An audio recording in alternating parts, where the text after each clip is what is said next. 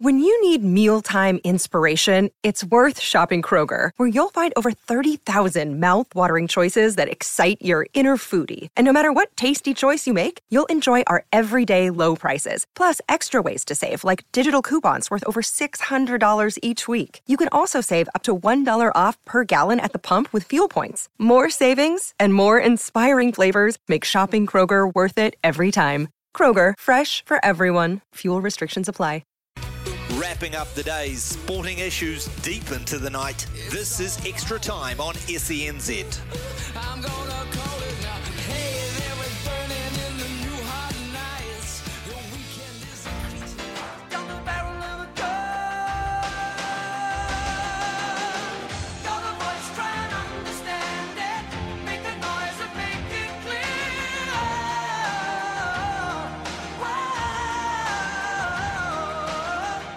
We're not gonna sit in silence. We're not gonna live with fear.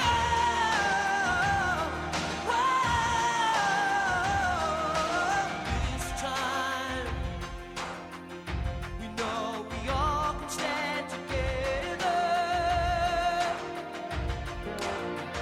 It's just gone 8 o'clock here on SENZ. This is Extra Time. Ricardo Ball with you through till 11 o'clock tonight. We've got a lot of cricket coming up on the show. Of course, the first test against Sri Lanka gets underway tomorrow at Hagley Park in Christchurch. So we've got a couple of stalwart Cantabrian cricketers coming on this hour. Peter Fulton, the coach of Canterbury, is going to join us. We're going to talk to him about that test. And then around 9:15, Andrew Ellis, the former Canterbury captain and all-rounder, is also going to join us. We'll have a double hit on the cricket. We'll also hear from Matt Henry, Neil Wagner, Blair Tickner and Shane Jurgensen.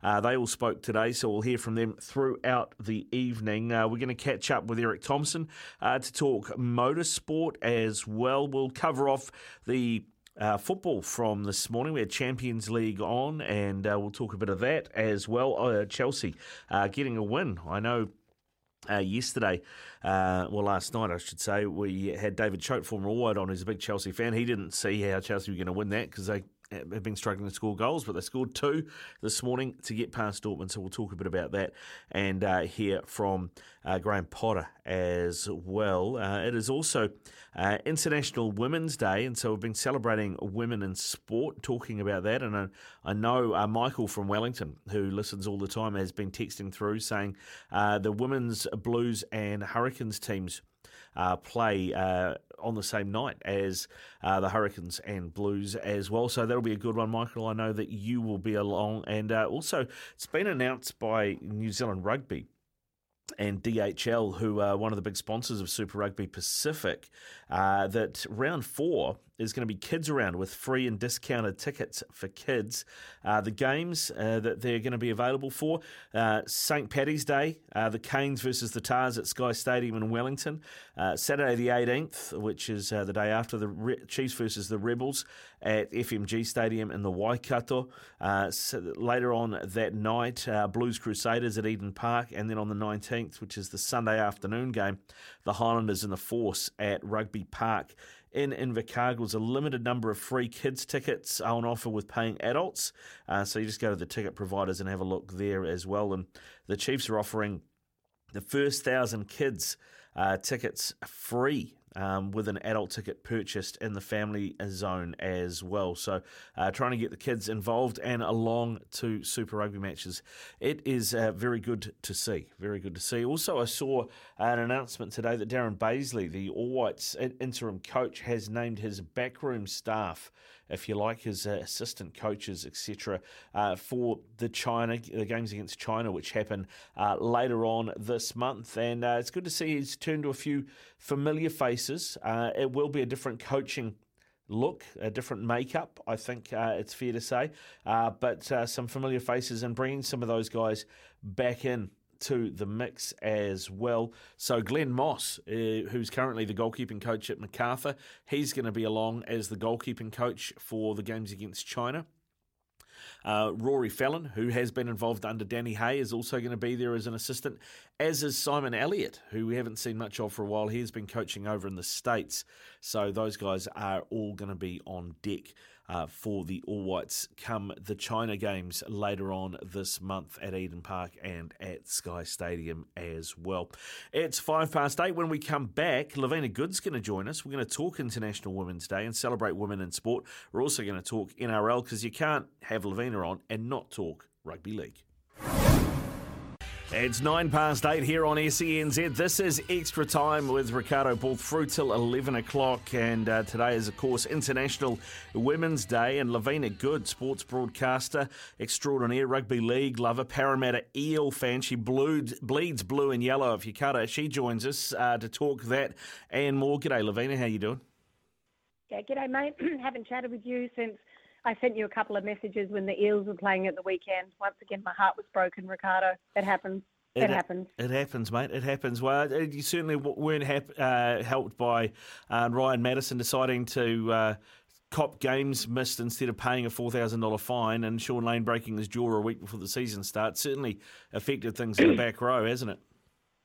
Yeah, I reckon we really missed Sean Lane. I thought at the end of last year he was probably the inform forward for the Eels. Once he realised he could offload and not put the ball down, he was just a whole new player, and they really missed that go forward. They missed that more than anything, and you know they had a few opportunities where they could have maybe won the game, but in the end they were outclassed. And they also, conditioning-wise, didn't look that fit to me in the last 15 minutes either. And there's no excuse for that for any team in the NRL at the start of the season. I mean, there's so much involved in their fitness regime pre-season that I really thought that the Eels started to look like they were labouring and struggling throughout that game against the Melbourne Storm. But bloody Cam Munster, how can he goes off with that finger, right? Some like cut finger, bones protruding, whatever.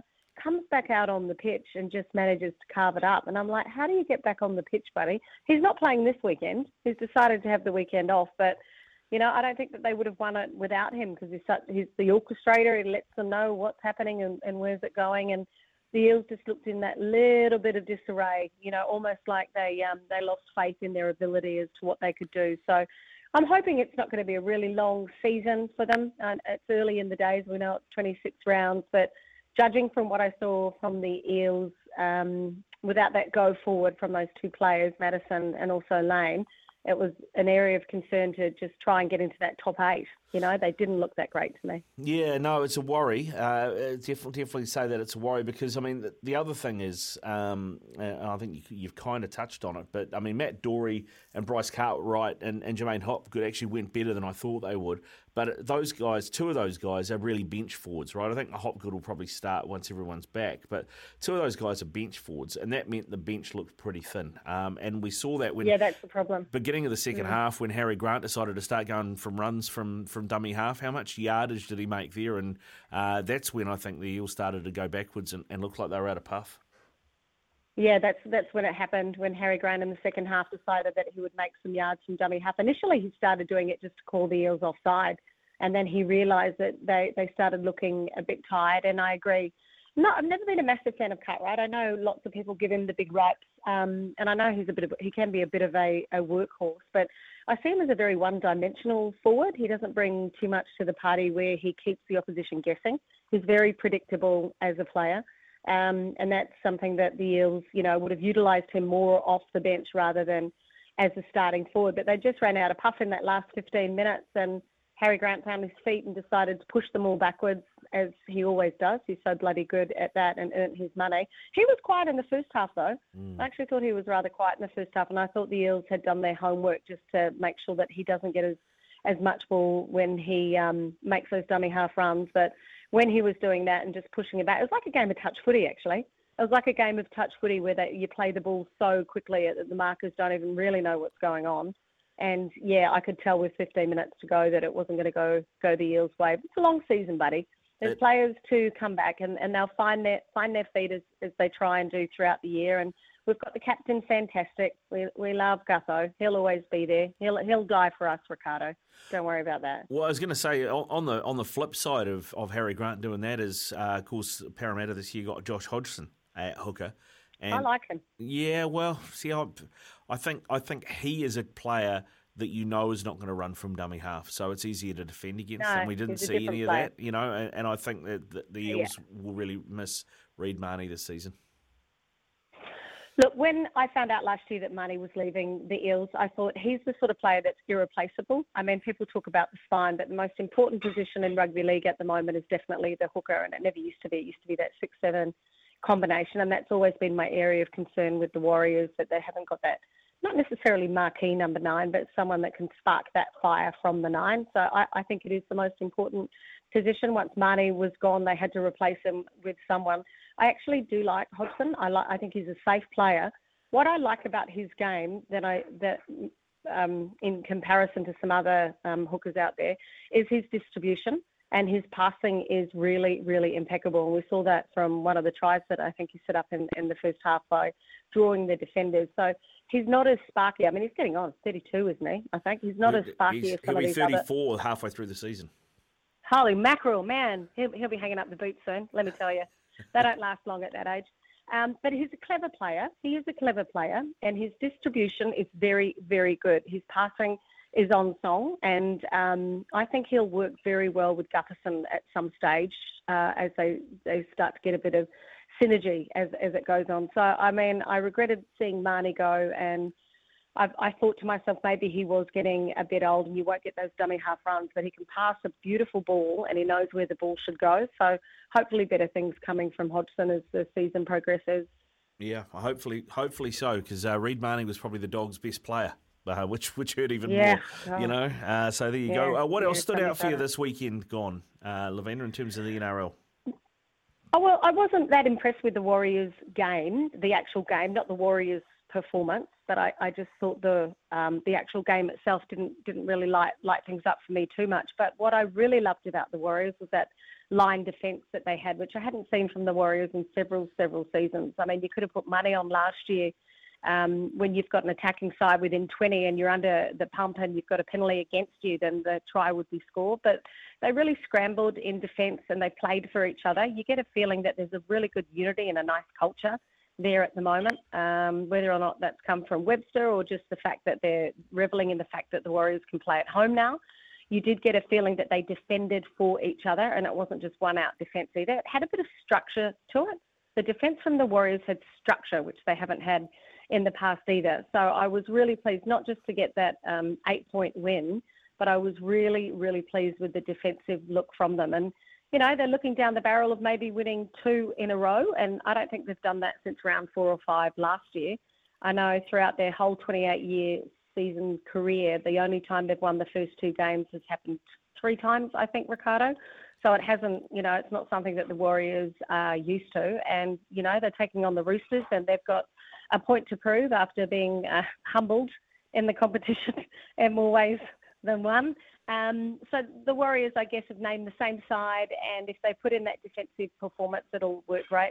Sean Johnson's kicking game is magnificent. I just love that high ball, how it spirals. The camera operator can't even keep up with it. And it's an element of his game that he will use and target, and he's a clever player. He'll target those wingers that under the high ball have got the old yips and yaws, and he knows who they are. And it timed impeccably, not just with the height, but with the players coming through on attack as well. And Nickel Clockstead, I just think, you know, everyone was kind of losing their crap when Reece Walsh was going to leave the Warriors. I wasn't too perturbed about it. I didn't see him as a long-term warrior or someone that the club would be proud of in several years to come. And I really like Clockstead. I think he's got a great attitude. I loved him with the Raiders. I thought maybe being the journeyman that he would have played his best rugby league for the Raiders, but he slotted into that Warriors side very, very comfortably indeed. And they're just playing really good at the moment. 1 game in, so you don't have to get too excited. And it wasn't the prettiest game of rugby league, but hey, they're top of the table, Ricardo. They're top of the table. Top of the table. Actually, Ben Francis, our producer tonight, said the other day we were talking about the Warriors, and he said, you know, that tackle that Chance Nickel Clockstead made over the line to hold up the place. Crazy. If that Carlin Ponga, was it? Yeah, if that was Reece Walsh, would have been a 6-pointer. Yeah, absolutely. Yeah, he wouldn't have been strong enough to hold him up. That was great. Ponga was there, like there and then. I just can't believe he didn't actually score that try. I just don't know how he didn't get the ball down. And I read today that Ponga was quite upset about being removed because the NRL have introduced some new rules. They introduce rules all the time. I'm like, God, it's all bull crap. Half the time I think, God, they never get it right. But I'm kind of liking the independent doctor thing. In the past, prior to this year, you could have your team doctor go, oh, no, Kalyn Ponga, you're fine. Don't worry, you've got a concussion. How old are you? 12. Yes, sweet, mate, go back on. You'll be fine. Get out there. But he was removed by the independent doctor, and as a result of that, they certainly looked under the pump, and they weren't the side without Kalyn Ponga. So I like that new rule by the NRL to introduce independent doctors in terms of head injuries to try and protect these players, because they go back on. Like Kalyn Ponga could have gone back on and then just done some permanent damage to himself later on. So that gets the thumbs up, and I certainly don't know how he didn't score that try, but it was magnificent defence from a fullback. It was probably done it 50 times before. And so often we see fullbacks and wingers, Ricardo, when the try scorers come in, what they try and do is push them out or off the line. You see it all the time, and that results in a try. But I loved the fact that Clockstead instead decided just to get under the ball, just hold him up. You don't have to push him off the sideline. You don't have to push them back from the try line. Just get underneath it so they can't score. And he did it all on his own. It was a magnificent effort from him, and backed up by another two line defensive efforts from the Warriors in a row as well. And I know they were playing against the side that was down on manpower, and people can talk about the overlaps that could have been created by that, but it was the fact that their defence was so strong and they played for each other that gives me hope for the Warriors as they take on the Roosters. Yeah, well, and the other thing that gives us hope is that no Matt Lodge, no Jared Waerea-Hargreaves this week. No Matt Lodge. And there's also some talk that Joey Manu's, while he's been named as facial fractures not fully healed, and that the Cheese has got the Cheese has got a rib fracture apparently, although they named him as well. So we'll have to see.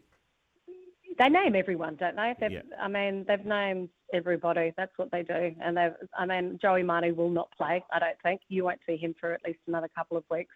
And they do need him. Waerea-Hargreaves is the one that gives them so much go forward, and he's such an aggressive player, and he'll try and outmuscle the Warriors. That's what he does. He gets so aggressive.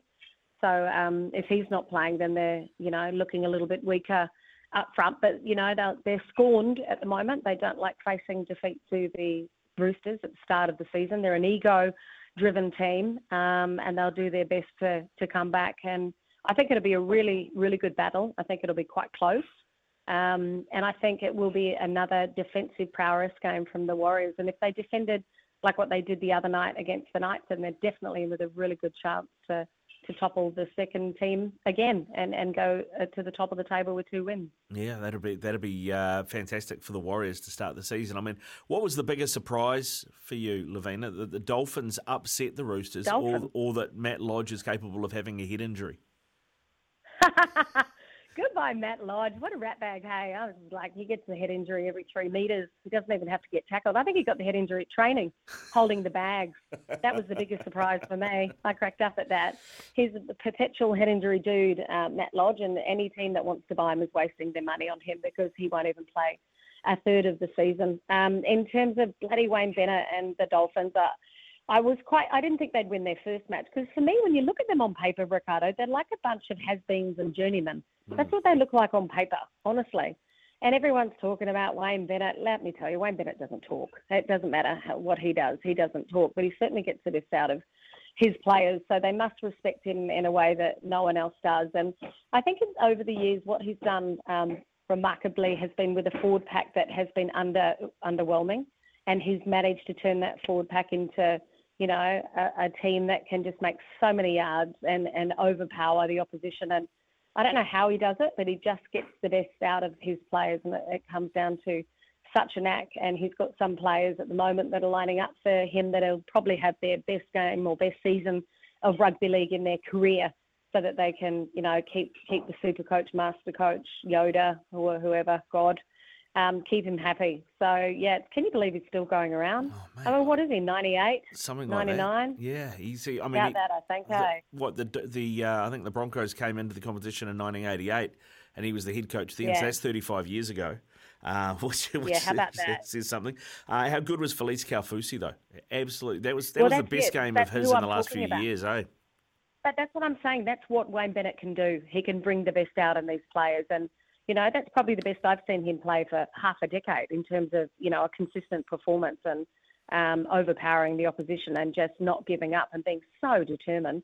And there's this thing in rugby league, you can't train a heart. Like, you cannot do that in rugby league. The heart has to be there. But Wayne Bennett just has some way of turning that heart into something so powerful, manawa nui, and just making it so strong. And they show faith in each other and themselves, and then the confidence high. So it was good having a new team in the competition, though. I mean, that doesn't happen a lot in our lifetime. So I enjoyed watching them play, and dish it out to the Roosters. Bloody another bunch of silver tails. They'll probably go out and sell about 12 development properties somewhere and pay some of their extra players more money to win. That's how they roll, mate. That's how they roll. That's how they roll. Like Manly. Manly's the bloody same. Isaiah Katoa was the other one that stood out, the number 6, who played at the World Cup for Tonga. He had been, I think, at Penrith as a resi player, as a youth player as well, coming through. And so, there's another bloke who was at the Dolphins that I think maybe doesn't get talked about enough, and that is Christian Wolf, because that surely is his call. Yeah, exactly, without a doubt, especially since coaching the side overseas in Tonga. That was a very good call. I was a big fan of Christian Wolf getting the Warriors coaching role. I tipped him last year. I was hoping that he would have got it. Nothing, obviously, against Andrew Webster. I think he'll be great for the club, and he's young, and he comes, with that backing of the attacking flair from the Penrith Panthers. But there's something about Wolf, how he relates really well to his players, especially island players as well. He has that great rapport with those island players, and can bring the best out in them. So yeah, he would have called that shot. And apparently Katoa has been training crazy in the off season. Like, you hear these rumours from journos overseas, and they're just going to some of the off season trainings, and they're like, that kid has just not stopped. Like, he wants to win every beat test, he wants to win every fitness test, and he wants to be regarded as Mr. Reliable. So he's got his chance, which is great, and he's already proven that he can have a big career in rugby league, which is exciting, and the Dolphins are here. So, yeah, just another element to the game, which is quite cool. It's a shame they're from Queensland, though, mate. Another bloody Queensland team. Well, Got enough of those. I had a guy, Daniel Duncanson, on the show on Sunday who had been a Cowboys fan, had moved to Brisbane years ago and sort of supported the Cowboys from afar. But when the Dolphins got the nod, him and a couple of mates were sitting around having a beer, and they thought, let's start a Facebook page called Dolphins Fans The Pod. Obviously, Potted Dolphins, right? And he thought, we might get 3, 4, maybe 500 people who follow the page, and we can all meet up for beers before games, that sort of thing. Just before kickoff of their first ever game, 50,000 people.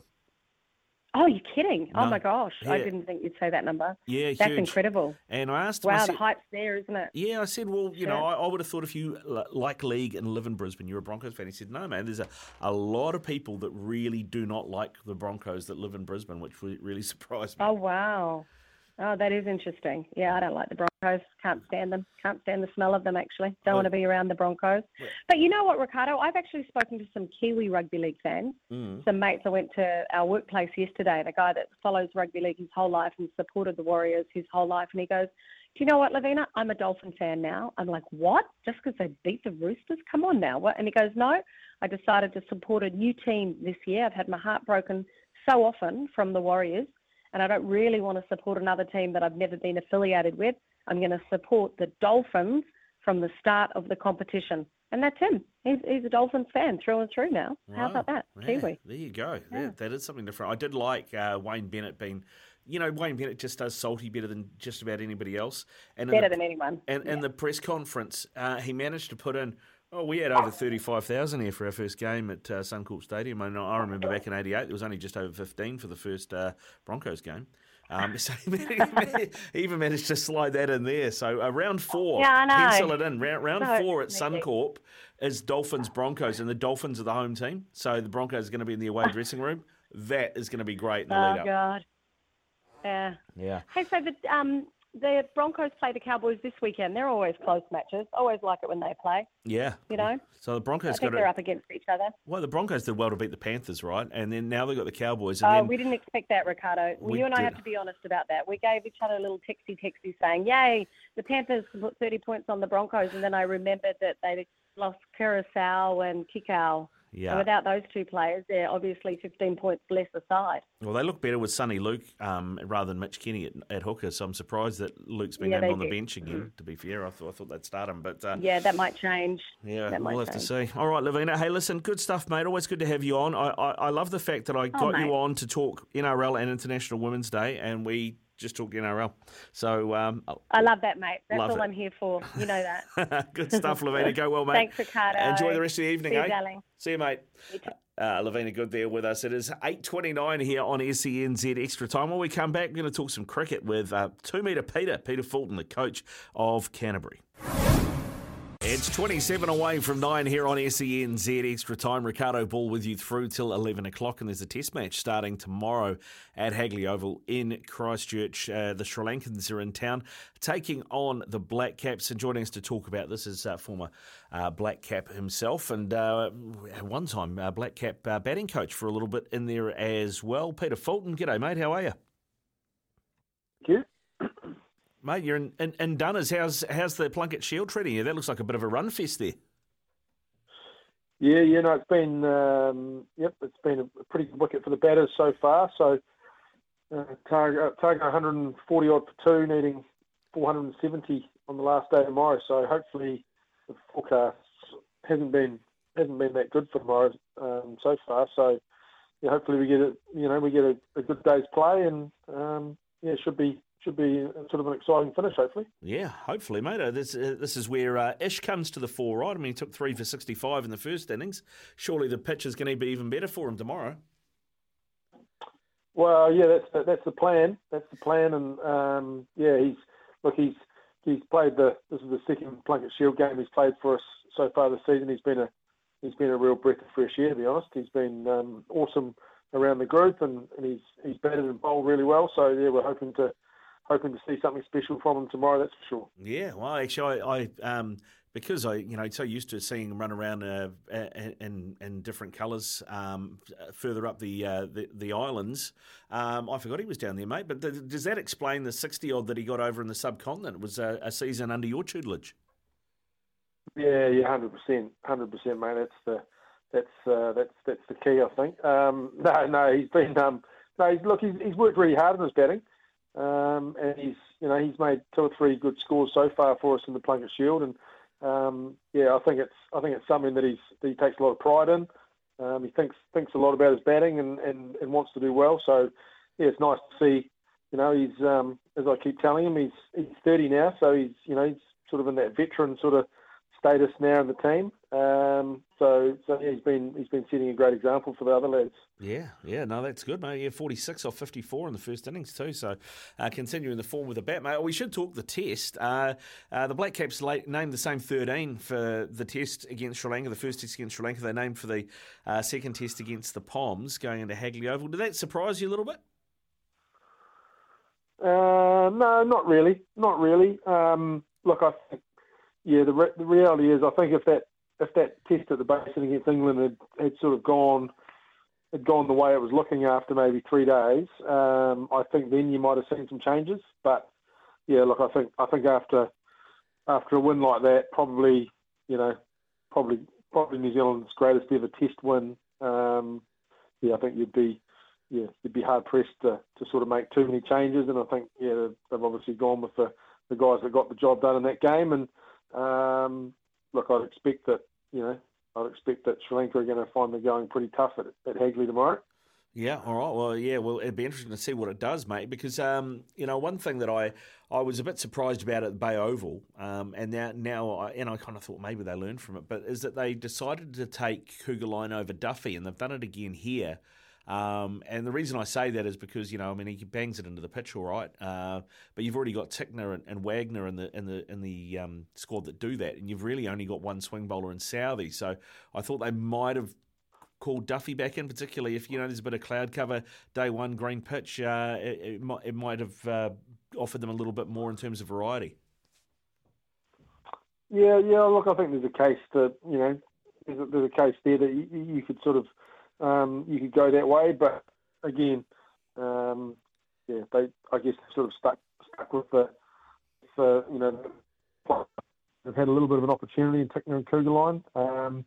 But yeah, I think Matt Henry will be a handful. Tim Southey will be a handful.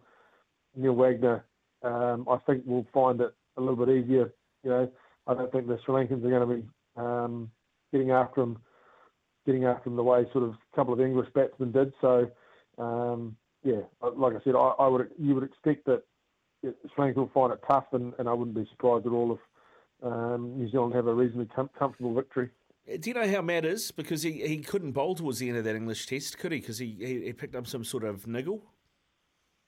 Yeah, well, we were coming back from a Plunkett Shield game in Hamilton, and we had to fly through Wellington. We were actually on the same flight from Wellington back to Christchurch as Henners, and it was amazing actually, because when he went down during that test on the last day, he sort of basically could hardly walk. So yeah, it sounded like it was a bit of a back spasm that sort of came on pretty quickly and disappeared just as quickly. So he's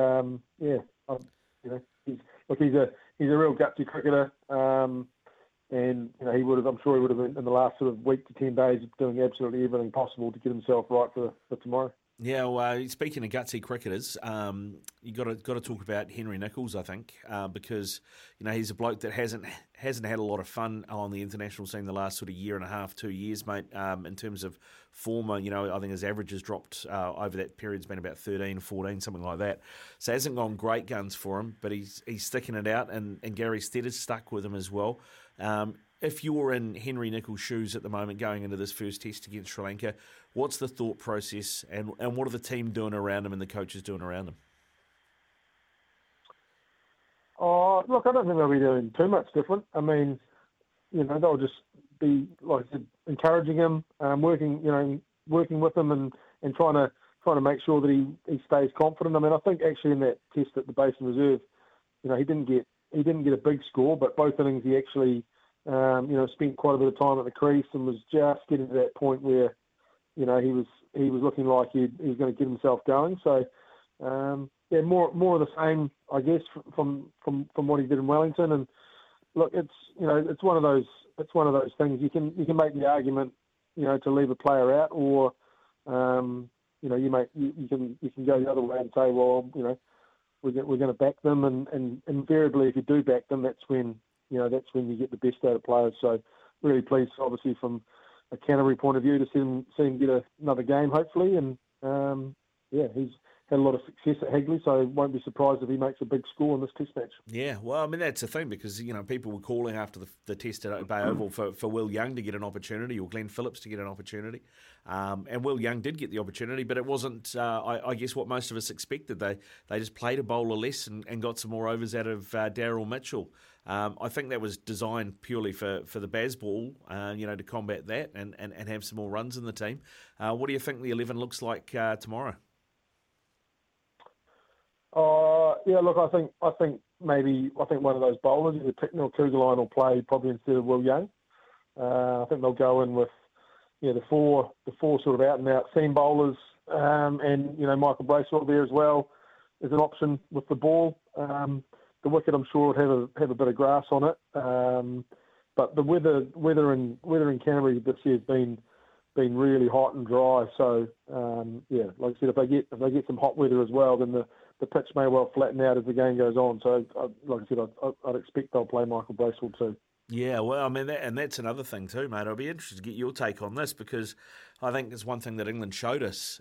In New Zealand conditions, the Black Caps have been very reluctant to select an out-and-out spinner, but the Poms did it with Jack Leach, and he managed to get wickets in both tests, both at the Basin and at Bay Oval. Do you think there's a lesson there for New Zealand cricket?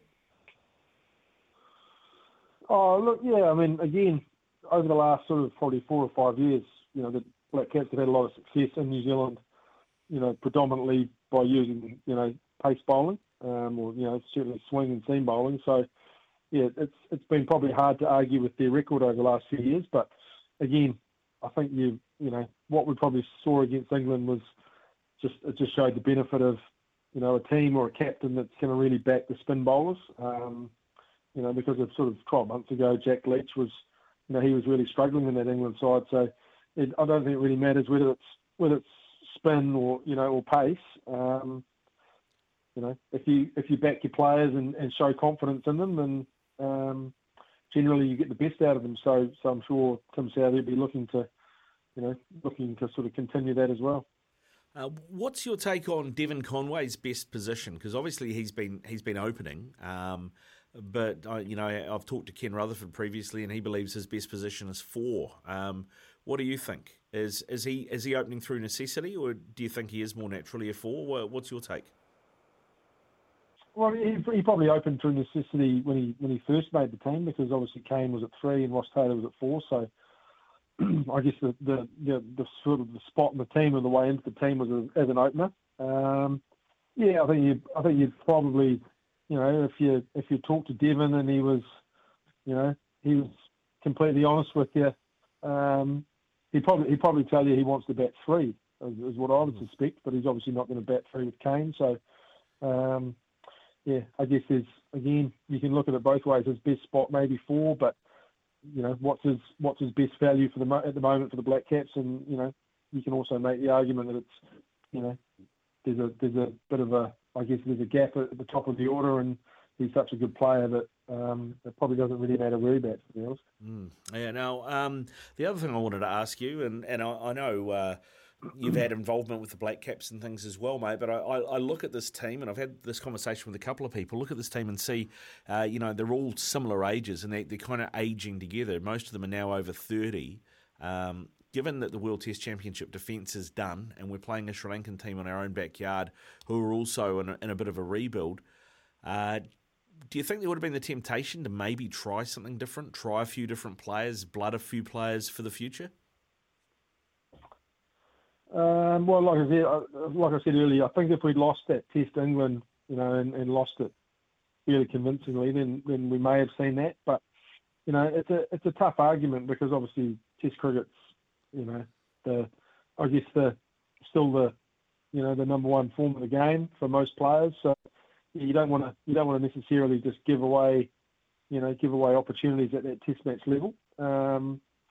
But look, I think in the next sort of 12 to 18 months, that's probably an area where they might have to look at, not necessarily making wholesale changes, but bringing in maybe a batsman, maybe a pace bowler. Who those players are, not too sure, but those sort of things, just to make sure that in maybe 2 or 3 years time, then when a few guys retire all at once, we don't sort of have a really high turnover of players. Yeah, that's I think that's the feeling. I think from a lot of cricket fans, and just wanting to see what that plan is going forward. But I guess we'll see, mate. It's probably above our pay grade, is it? Oh yeah. Like I said, someone else can make those decisions. I said, as we all know, it's an easy game watching from the outside. Like I said, they've got some really talented, really quality players in that side, and it's good to see them get a win against England and sort of probably quieten down a few people, and hopefully they can get a couple more wins against Sri Lanka. Yeah, indeed, mate, indeed. I tell you what, I make a hell of a selector on the couch with a couple of beers in me. I'm sure you do. Good stuff, Pete. Hey, listen, mate, I really appreciate your time. Best of luck tomorrow, day 4 of the Plunket Shield. Hopefully you can go home with that W, eh? Yep, thanks, mate. Sounds good. Cheers. Peter Fulton there with us, coach of Canterbury, of course, our former Black Cap as well, and has worked with Gary Stead as a batting coach as well. Good to get his take on the Black Caps, where they're at ahead of the Sri Lankan series. It is 13 away from 9. We're going to have more cricket, actually, between now and 10 o'clock as well. Andrew Ellis is going to join us in the next hour. We're also going to hear from Blair Tickner, Shane Jurgensen, Neil Wagner and Matt Henry. What is it with the Black Caps? They're putting up all the bowlers. We'll hear from some of them between now and 9:30 as well. It's 9 away from 9 here on SENZ Extra Time. Ricardo Ball with you through till 11. I have looked up the weather for Christchurch at the Met Service. Apparently showers tomorrow morning and afternoon. Should be fine Friday morning, but some showers in the afternoon. And Saturday, Sunday, Monday, all supposed to be fine. Graham from Christchurch, come in. Can you confirm? Well, no, the weather is beautiful here at the moment, so it's quite a warm, muggy evening, and it did rain a bit this morning.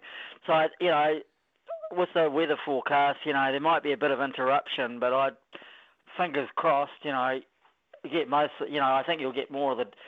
I'm always a bit of a disbelief. Those weather forecasts, they always predict rain all the time. I'm always arguing or disagreeing with people at my work about that. But because I think it's going to be a bit of rain, but it won't be much. I think it'll be. You'll probably get not 80% of tomorrow played. Hopefully, I really hope I'm right about that.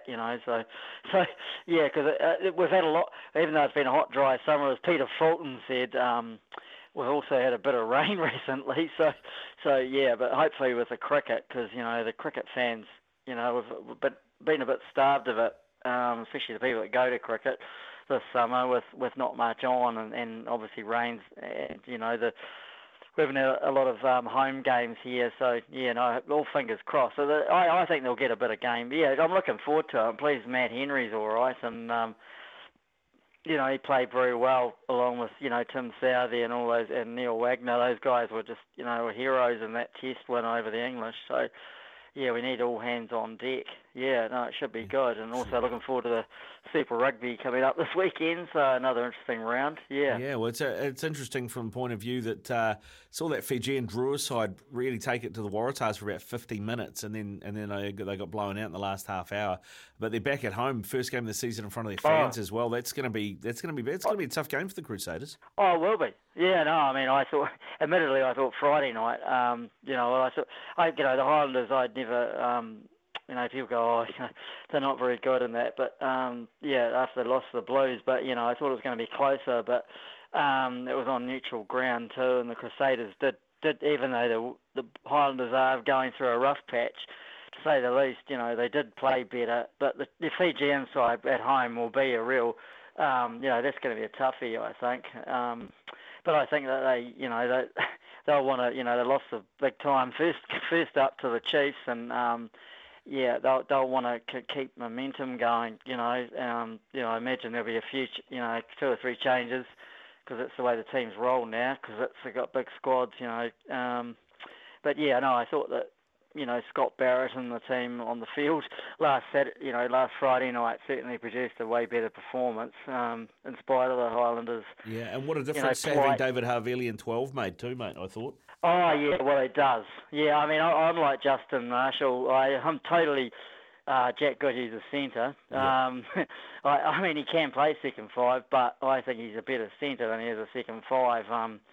I think both the All Blacks and the Crusaders have flirted with often it's because of injury too. It was Lennon Brown out last year and that. But, I prefer David Havili at second 5. And even Braden started at centre last week, wasn't it? It'd be interesting to see who they pick this week. But, Havili, I like him at second 5 in terms of the Crusaders, because he just provides that kicking and a bit of creativity too. Whereas Goodhue, he's out injured at the moment. I think he's more of a distributor, and he's a good thinker too. But hopefully he's back in soon. But I agree with you about second 5. I think Richie Mo'unga plays a lot better with him at second. Those first-second combinations, you go through rugby history, and in all countries, they're often, the players that play together a lot. And form those combinations. But yeah, it should be good. Like Carlos Spencer and Lee Stensness. No, I was thinking more Andrew Mertens and Mark Mayhofer, actually. I thought you might be. Before your time, Wayne Smith and Warwick Taylor. If you could, maybe you can remember them. Yeah, just about, mate. Just about. Good stuff, Graham. Thanks for your call, bud. Good man. Go well, have a great night, mate. It is 5 away from 9 here on SENZ. We've got some more cricket chat coming up in the next hour, and we'll also hear the Wade Egan interview. The Warriors hooker was on Running It Straight today. It was a great chat. You'll want to tune in for that. It's just gone 9 o'clock here on SENZ. This is Extra Time. Ricardo Ball with you. Coming up this hour, Andrew Ellis, former Black Cap all-rounder, Canterbury all-rounder and captain as well. He is going to join us. We're going to talk a bit more about the Black Caps and where they're at the moment ahead of the Sri Lankan Test series. We'll also hear Wade Egan. He was on Running It Straight with Kempy and Sam today. We'll hear that because I think there was some really good stuff that came out of that. He was probably the Warriors' best player in the opening round against the Newcastle Knights as well. And we've got time for more of your calls on 0800 150 811 as well. But I thought we'd start this hour with Matt Henry. He is a player that, as you know, Peter Fulton said, suffered that back spasm. Things haven't been going in Wellington. Didn't go that well from the last day of the test. Sounds like he's going to be all right now, but he did talk to media today. This is Matt Henry ahead of the test starting tomorrow. Yeah, no, it's always exciting to come back home here to Hagley, so we'll be looking forward to getting into it tomorrow. What are you expecting from the wicket? You're obviously a Canterbury man. What are you expecting from day one wicket here at Hagley? Yeah, I haven't actually been out there had a look, but yeah, you'd expect to hopefully have some bounce in it. Traditionally, there's a bit of assistance, especially in day one here, but traditionally it's also a good wicket as well, so we know that we will have to be accurate and bowl well, but there's still plenty of runs out there too. And pretty fond memories for you, that first test against South Africa here last year. What do you remember about that special day? Yeah, no, it was a pretty special moment, and it was great to obviously get that win, but yeah, that's a wee while back now, and we're looking forward to hopefully having a good day out here tomorrow. And how's the back for you? Yeah, no, it's all good. Been doing some work since Wellington, so should be fine and fit, good to go. So how painful was that in the basin? Like on a scale of 1 to 10, like was it pretty? You know, how bad was it for you? It was all right. Yeah, just wasn't ideal. Just had a bit of a back spasm, and yeah, thankfully with the physio and the work of the team, we managed to get back out there and get through it. So yeah, we're on the other side now, which is great. So when you went off before lunch, were you thinking that could be it for you for the test match? You were in sort of a lot of discomfort when you left the field? Yeah, a little bit worried, but yeah, thankfully we managed to keep standing up and get out there for the next spell, and yeah, we got through it. Was fine, and ended up being a pretty exciting test match to be a part of, so yeah, glad we could get through it. So how pivotal was the physio? Was he the secret man to getting him back on the park? Secret man, yeah, physio, yeah, all credit has to go to him. And so how's fatherhood treating you? Getting any sleep at the moment? Yeah, no, it's been awesome. Annabelle's been just a wee gem, so yeah, no, we're really happy at home, and it's pretty cool to be back here home playing test cricket too. So will she and Holly get out to the cricket over the weekend? Is that yeah, planned? Fingers crossed. If well, the weather looks beautiful, so hopefully she can yeah, pop on down and see what it's all about. How do the guys reset after the highs of the Basin and that thrilling win? You know, one of the best cricket games in history. Have the guys talked about that and sort of resetting for Sri Lanka? Yeah, I mean it's always great when you have those moments, and I suppose when you play cricket, you want for it to come down to the wire like that and be tested in all 5 days really. The ebbs and flows of that game were yeah, quite extreme. So yeah, look, fantastic to come off the back of that, but with the nature of cricket being a quick turnaround, all our focus kind of turned to Sri Lanka pretty soon after. Matt, how's the bowling group kind of regrouped and adjusted, considering you're not playing England, a more aggressive kind of batting lineup? How have you adjusted ahead of Sri Lanka? Yeah, Sri Lanka will pose different challenges, and they've got a strong batting lineup as well. So yeah, obviously it'll be a different way, but there's something that I think this group we talk a lot about is actually adapting out there and assessing the conditions and how we're going about. We've obviously got our plans and how we want to approach the game with the specific players, but once you get out there on the wicket, a lot of things can change, and it's a lot of it is kind of out there on your feet. Quite a surface at Hagley as well. I mean, that must be something that excites the bowlers as well. Yeah, I mean, I'm a little bit biased because I'm from here, but yeah, I always love playing here at Hagley. That extra bounce is usually great, so fingers crossed the groundies have looked after us. There you go. That is Matt Henry talking ahead of tomorrow's test match, first test of 2 against the Sri Lankans. Also on board today with the media was Black Caps bowling coach Shane Jurgensen. They've got a bit of a decision to make. As we heard from 2 Metre Peter Fulton, he believes they will play a spinner here because it has been pretty hot, and you know, it might flatten out, so you need a spinner. So be interesting to see what they do with the bowling group. Sounds like Matt Henry is fit. Sim Southey will play, probably Wagner, and then it'll be one of Tickner or Kugelheim. Be interesting to see which way they go, or do they try and get more overs out of Daryl Mitchell and play an extra batsman? All of these things up in the mix. This is what Shane Jurgensen had to say about it today. Yeah, Shane, have you guys finalised the 11? Is Blair Tickner will he come in for maybe Will Young? Oh, I think that's still being considered. There's plenty of options. I mean, playing at Hagley, usually it leans towards more seamers, but at the same time, you know, Bracewell's done a great job for us and taken some very valuable wickets. So yeah, I think all the options are still on the table. And just with Hagley, are you expecting a pretty typical surface here with good pace bounce carry? Yeah, I think so. I think the preparation of the pitch looks like it's a typical Hagley pitch, no doubt. And yeah, looking forward to being back here. It's always nice to come back, one of my favourite grounds. And yeah, always nice to see pace and bounce when you're a former fast bowler yourself. Fast medium, actually, sorry. Just with this series, I mean, how tough has it been for the group to reset, obviously, after the highs of last week and what went on? It was an extraordinary test. Has it been difficult for the group to reset for Sri Lanka? Oh, I think not difficult at all, really. I think it's been great. It was an important win for us as a team, as a collective, and I think always good to get one up over England. They've played well against us recently, and it was a great series. And I think for us, we have a lot of pride in our Test cricket, and that certainly has stood out, I think. And coming together this week, we spent some time together to reflect and had some time at home before we came here. So yeah, definitely easy to come back together and play Test cricket because we really enjoy playing, particularly at Hagley. How important is it for the group to really hopefully finish the Test part of the end of the summer strongly? Closing out this part of the World Test Championship. Yeah, I think it's important for us because, obviously being the previous winners of the World Test Championship, as I said, we've got a lot of pride in our Test cricket and have for a while, particularly in our home country. And for us, it's just making sure that, Sri Lanka are in a good bit of form or good form in Test cricket, and we need to make sure that they're going to be a formidable challenge for us in our conditions. And I think for us, it's just making sure that we play to our strengths in this series, but also important that make the necessary adjustments throughout the days of each game. Yeah, Matt Henry was just talking to us before. I mean, what have you made of his bowling over the last 12 months since he's sort of become part of the New Zealand team, rather than I guess he's been in the squad, but maybe on the outer a little bit?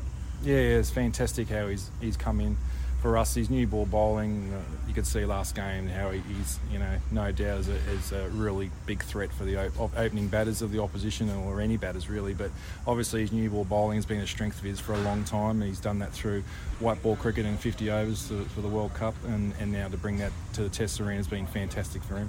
And what was it like for you when you sort of went down off that back at the base, and were you thinking that maybe that was it for his part in the Test? Yeah, definitely. Yeah, I was worried. Yeah, it was awesome comeback. Great job from the physio and the medical team to get him back out there. And I think it also shows for Matt. He's been through a lot of hard times. He's been through injuries, and his threshold for injury is quite high. So it would take a serious injury for Matt to be able to not bowl. And I think it's just showed you how strong he is mentally to come up and did a great job for us in that last session. Shane, what does the Sri Lankan players at the crease in terms of a challenge? What do they pose, especially for a bowling group that is a little bit less experienced, I guess? Well, I think for them, they played well against us in Wellington. So he's definitely a few years ago. I think it was nearly 4 years ago now. So it's been a while, but they've had a settled sort of Test lineup, particularly in their batting for quite a while now. So they've got batters that have performed very much all around the world, and I think that's going to be the challenge for us, is making sure that they have as less impact as possible, and they've been playing good cricket. So no doubt in terms of the World Test Championship standings, they're right up there. So no doubt we're very respectful of the challenge that they pose for us. As bowling coach, it must have been quite satisfying seeing the bowling group kind of turn things around after being put under pressure during the English series to turn it around, especially on that last day at the Basin. Yeah, it's fantastic to see the adjustments that we made. Something that we probably haven't normally considered is the way that Tom Blundell's keeping has been absolutely outstanding for us, and for him to come up to the stumps and basically make England have to change their game. And that's the stuff that I love as a bowling coach, is when we can make those adjustments in the game, and for our bowl, that's a new thing to not do in our conditions. And it's absolutely fantastic from Tom to come up to the stumps and just create a different sort of style of way that we need to take wickets. You mentioned just before Sri Lanka and their standings in the World Test Championship.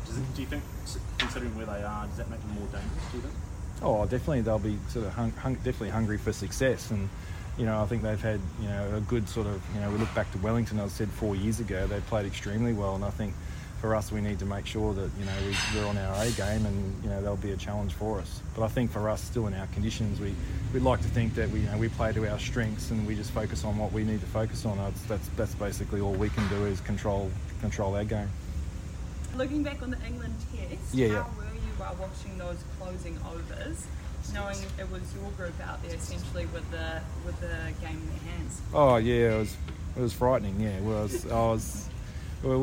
it was really cool though at the end. So was it 3 coaches and the manager? So it was just literally just us in the change room. You sort of always, as a coach, you're sort of thinking, okay, will they go to this, or what's the best option, what's the best length to bowl right now? We're sort of asking the questions, and it's great to sort of see when we talk about what we might consider as an option tactically, and all of a sudden they start to do it. And that was what was, the Wags' spell to revert to sort of putting them on the back foot with his bowling, and it seemed to pay off. And then, so, we know that sometimes Neil Wagner gets wickets in different ways, that is not so much traditional for Test cricket, and that's certainly the way that it finished. We probably weren't expecting a glove down leg side, but at the same time it was fantastic. And there was certainly a moment amongst the coaches for a few seconds we embraced, because it was pretty cool to be part of. There you go. That is Shane Jurgensen, the Black Caps at bowling coach, talking ahead of the first test against Sri Lanka that starts tomorrow morning at 11 o'clock against at Hagley Oval, and it'll be interesting to see what the makeup of that team is. It is 9:12. When we come back, Andrew Ellis joins us, former Canterbury captain, all-rounder and Black Cap as well. We'll get his take on things in Canterbury ahead of that test.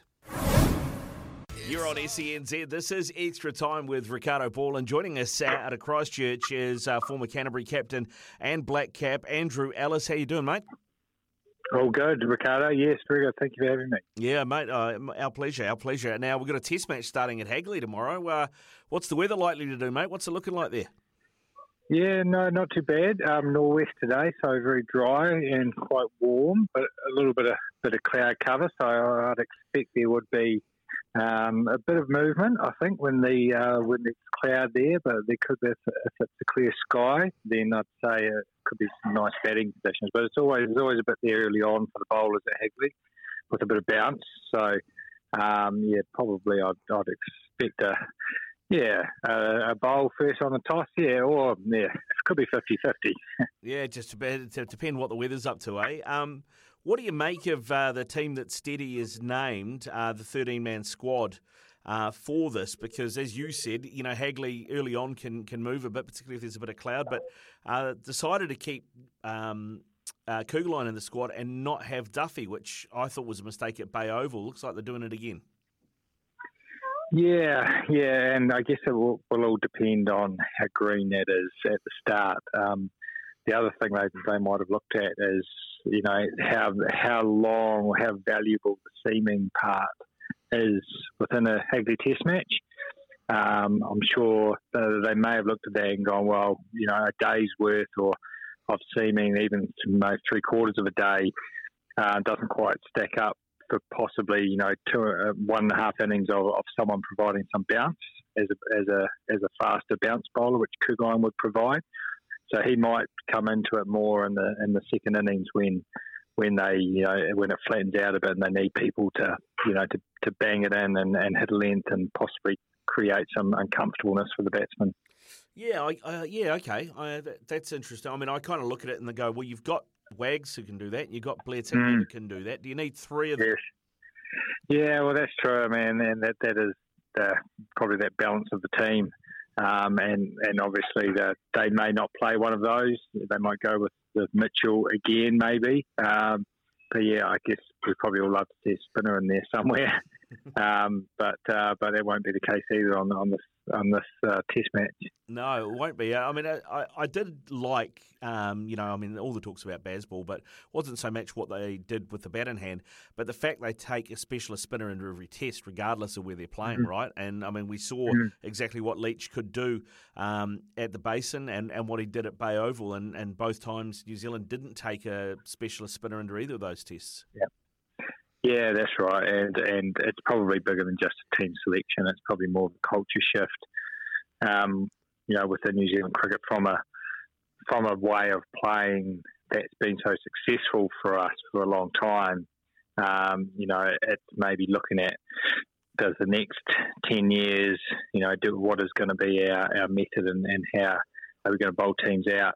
Do we need to go back to having a spinner or grooming a spinner to be effective and take 3 to 5 wickets a test match?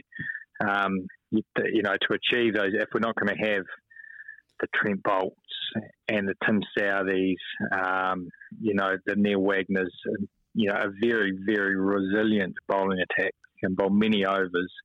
The injury rate was low. You know, if we're not going to have that, how are we going to take the 20 wickets? What's going to be our game plan? Because we can't just probably, you know, Kyle Jameson's not going to give us, you know, 30 overs a day, 25 overs a day consistently with the type of frame that he's got, and likewise with some of the other younger ones coming through. So, yeah, I'd like to see a spinner in the long-term plans. I think a lot of people in the New Zealand cricketing public would, from a spectator's point of view.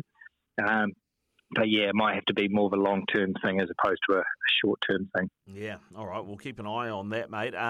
Otherwise, yeah, unchanged. I guess if there's one guy that maybe is a little bit unlucky not to feature, it might be Glenn Phillips, particularly I know you know him well, but Henry Nicholls hasn't been in great nick with the bat for the Black Caps for the last couple of years. What do you make of his them keeping him in the squad? Yeah, I mean, I do know him well, and if I was going to back anyone to get through this patch and come out the other side, it would be him. One of the most mentally strong cricketers that I've probably played with. And he's shown that he can do it at this level. And so I think he's worth persevering with, particularly if there are others sort of carrying him through, which is always better if you do have, you know, which they did in the last Test match. But, yeah, I mean, batters perform best when they have that security of their spot.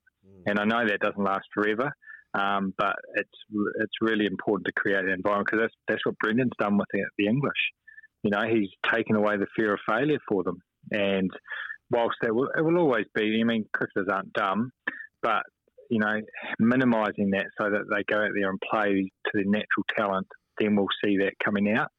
So I'm hoping they're going to give Henry some good messages. I think I'm not so sure personally that Glenn Phillips, his technique translates to the longer form of the game as well.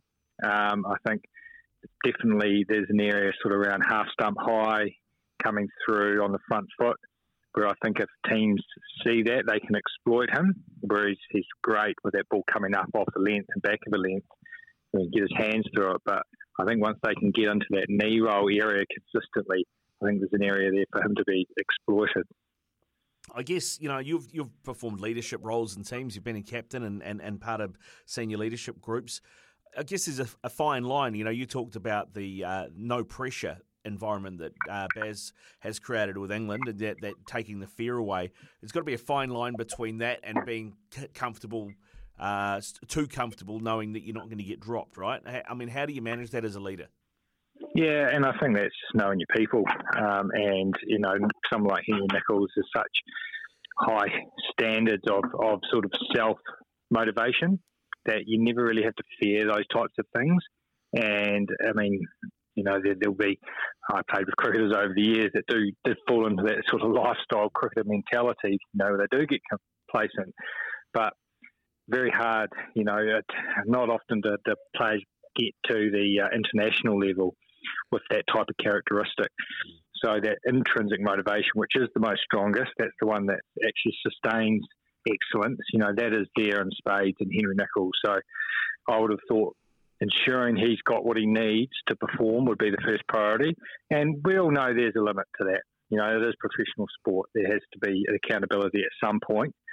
But yeah, I think if we think he's the right one, then I would persevere as long as possible. What about, and this is something not to do with any particular player, just looking at the squad in general. You know, I look at the squad at the moment and think, you know, it's aging together, and they're all pretty much all over 30 now. I thought this, given, you know, the World Test Championship's done, right? We're not going to be able to defend it. Sri Lanka are in a rebuild as well. This might have been an opportunity off the back of the England series to try a few things, to give a few guys a go. Are you surprised that Stead hasn't done that? Maybe. You know, I know they'd be doing campaign plans and things like that within the organisation. He'd be presenting, you know, purposes for each, you know, what he wants to get out of each tour. That would put, until without seeing those, it's hard to second guess. But I know what you're saying, Ricardo. I mean, you talk about that spinning aspect. You know, it would have been good to maybe see someone, you know, get a bit of a taste and see if there is another string to the bow New Zealand cricket coming up in the next few years. But then on the other hand, Test match cricket, if the value of that for New Zealand cricket is the pinnacle for our game, and then they like to keep the integrity of that team high. Players might be blooded in, through the other formats, but the integrity of the Test match game is, I think I'm a fan of that. It is the pinnacle, and having those, making sure that if you're playing, getting the Test match cap, then you have really, really deserved it. So, it's a fine balance, but I think with a nod to the future, maybe we might see that coming over the next year or so. Who knows? Yeah, we'll have to keep an eye, mate. Now, guys like Colin de Grandhomme have done well at Hagley in the past. Slow to medium paces, but very much seam bowlers. I guess Daryl Mitchell fits that for this test. He could be very important on that front. Yeah. I still think of him as an all-rounder who should be at sort of 7 rather than I think he bats too high in our test lineup particularly. Where are you on that? I don't know. I think to me, I think he's a nice number 6. He's an excellent batsman. He is a very, very good batsman. Good technique, plays off both feet very well, combative. Has shown he can score runs in international cricket, in all formats, and he can show he can score runs, when it's hard. So, I don't know. I mean, if again thinking long term, if he's your number 6 and we're able to fit a spinner in there, and he can bring those bowling skills up to perform like we have had from a Colin de Grandhomme, it's a hell of a balance, to the team. And I know when I was playing for Canterbury and then in that number 6 role, it really did allow those selection conversations to widen a little bit and have those other options around playing a spin bowler or even 2 spin bowlers sometimes, when you had that number 6 as able to bowl some overs. All right, mate. Well, just before we let you go, what are your thoughts then? The Sri Lankan team played a couple of days cricket at Lincoln against a New Zealand 11, and as I said, they've got some young guys coming through. They're redeveloping at the moment. What's success for New Zealand in this series? Yeah, I mean, they would, after the standards that have been set, really, and particularly at home, I think we'd be looking for wins, wouldn't we? I think we'd be expecting them to clean up the Sri Lankans, and I think with the Test match just gone, their confidence gained from that, I think they'll be on a reasonable high, and looking to get a series win and maybe a clean sweep. Yeah, all right. Good stuff. Andrew, thanks very much, mate. I really appreciate your time. I hope you managed to get some time down at Hagley so you can sit on the bank, have a cold one and enjoy it. That would be nice. Yeah, thanks, Ricardo.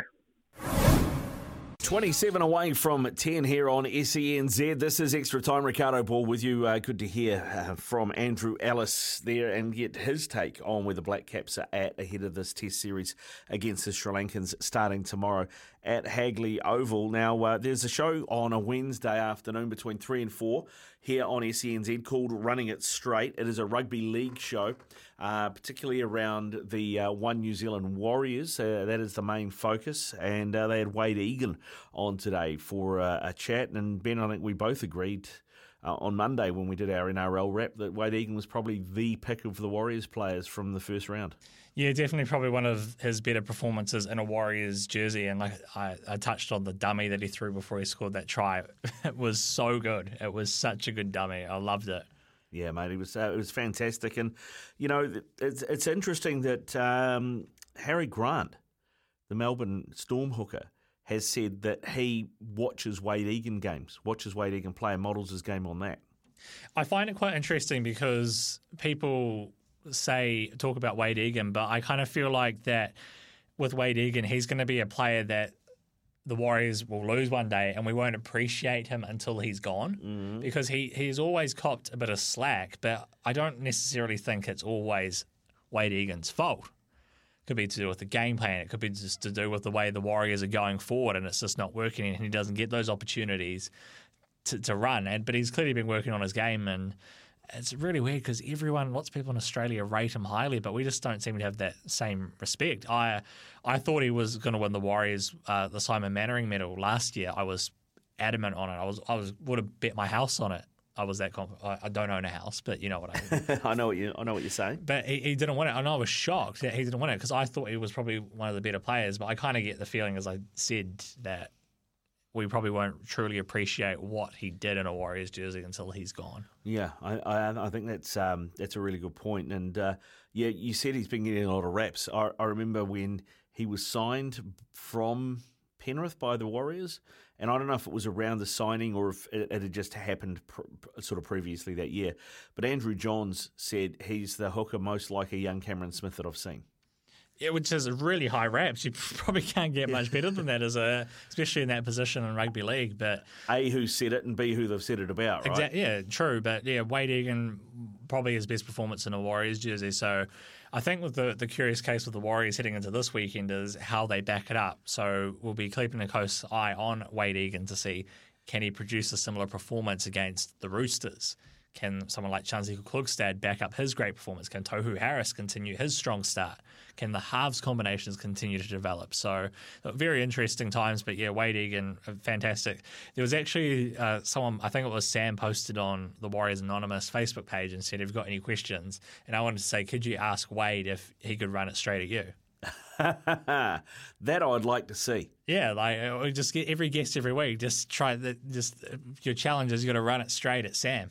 Yeah, I like it. We can film that and put it online. Oh, mate, great social content. People would love it. Yeah, well, I think we should sell salmon on that.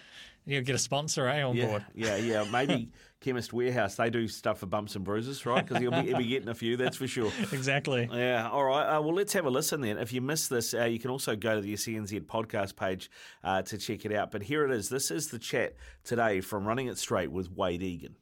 Yeah, it was good, mate. Obviously, it's always good to win the first round, and a few things to work on. But we'll take the 2 points after round one, and look forward to the Roosters. It's a pretty crazy weekend across the NRL, Wade, with the Dolphins upsetting the Roosters, the Broncos tipping up the Panthers, who of course are back-to-back premiers as well. A lot of change in the off-season. Does it feel like, from a player's perspective, that the comp's really tightened up this year? Yeah, I think so, mate. Obviously, with the new team coming in and, lots of player movement and stuff like that, guys retiring and, the new kids coming through, it's sort of, I think, this year it looks like a much more even comp. As you said.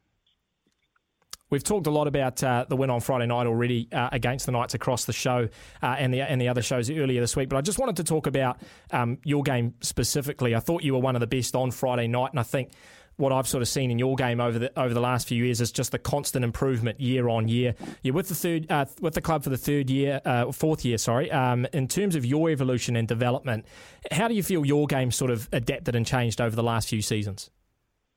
Yeah, mate. I think just constantly working on my game and just trying to improve, as you said. Looking at the likes of Harry Green, Api Koroisau, Damien Cook, and just sort of studying their games and trying to add things into my game that I can. And I think that's really helped me. And I'm just starting to feel more comfortable. Obviously, it's my sixth year now in the game, and I'm taking a lot of confidence sort of heading now.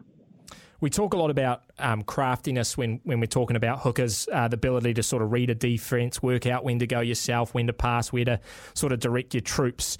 How much of that is built off, I guess, experience, your time in the NRL and reading the game as it plays versus, you spending time studying a team week in, week out and trying to work out those weaknesses before game day? What's the balance like?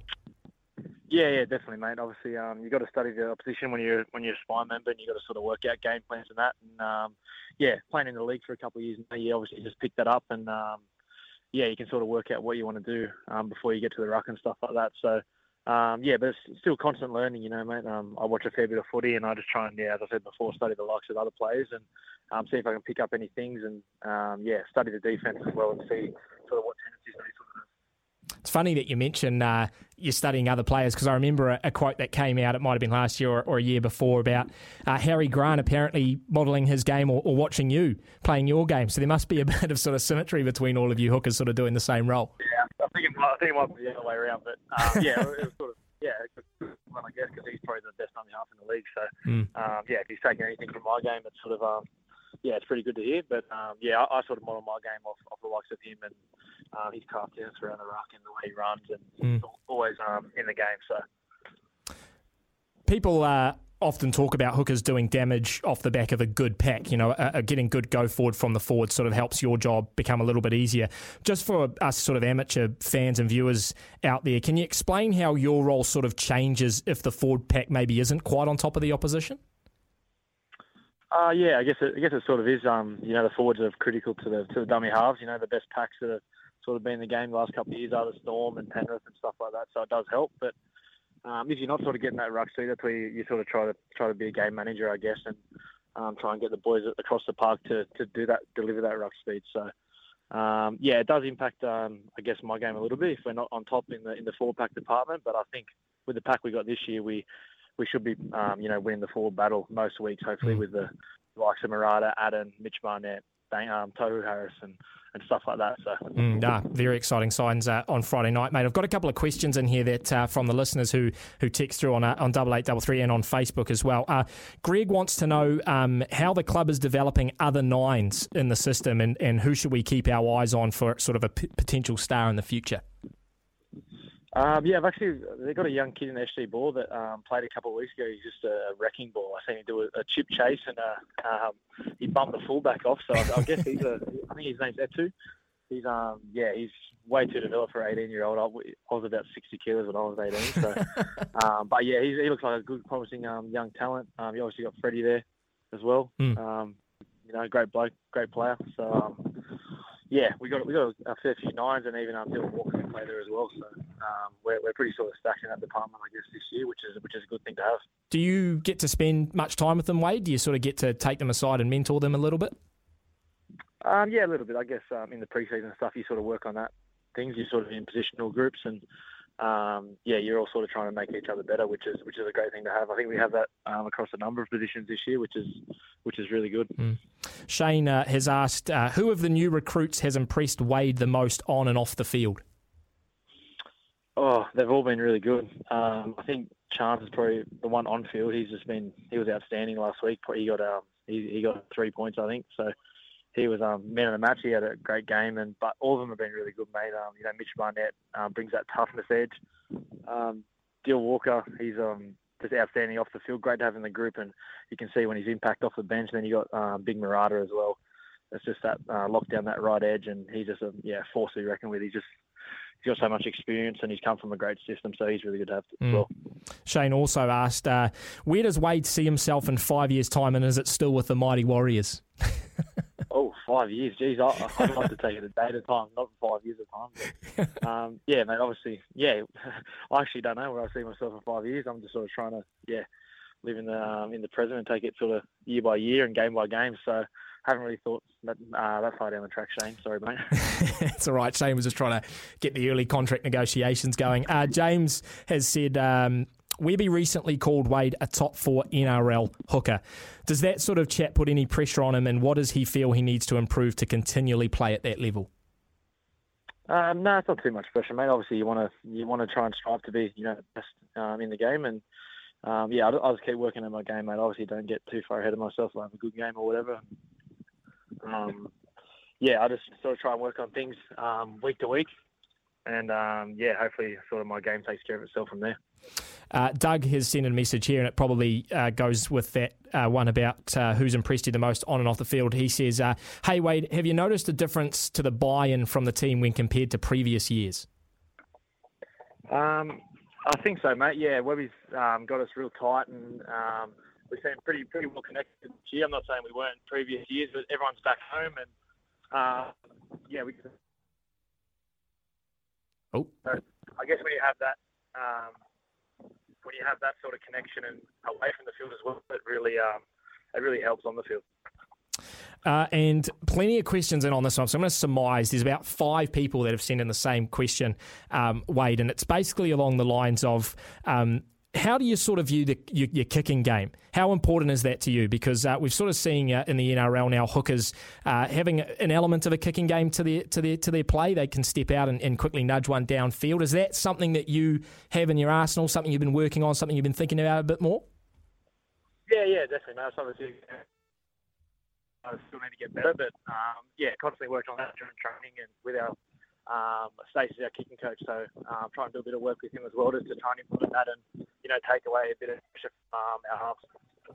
And just finally, before we let you go, Wade, Roosters this weekend, very tough matchup against a side that many had as the premiers this year, and like I mentioned, tipped up by the Dolphins on the weekend. So you've taken a good win on first game up against the Knights on Friday night, but what's sort of been the conversation this week? What's Webby saying to you boys to make sure that you back it up this weekend?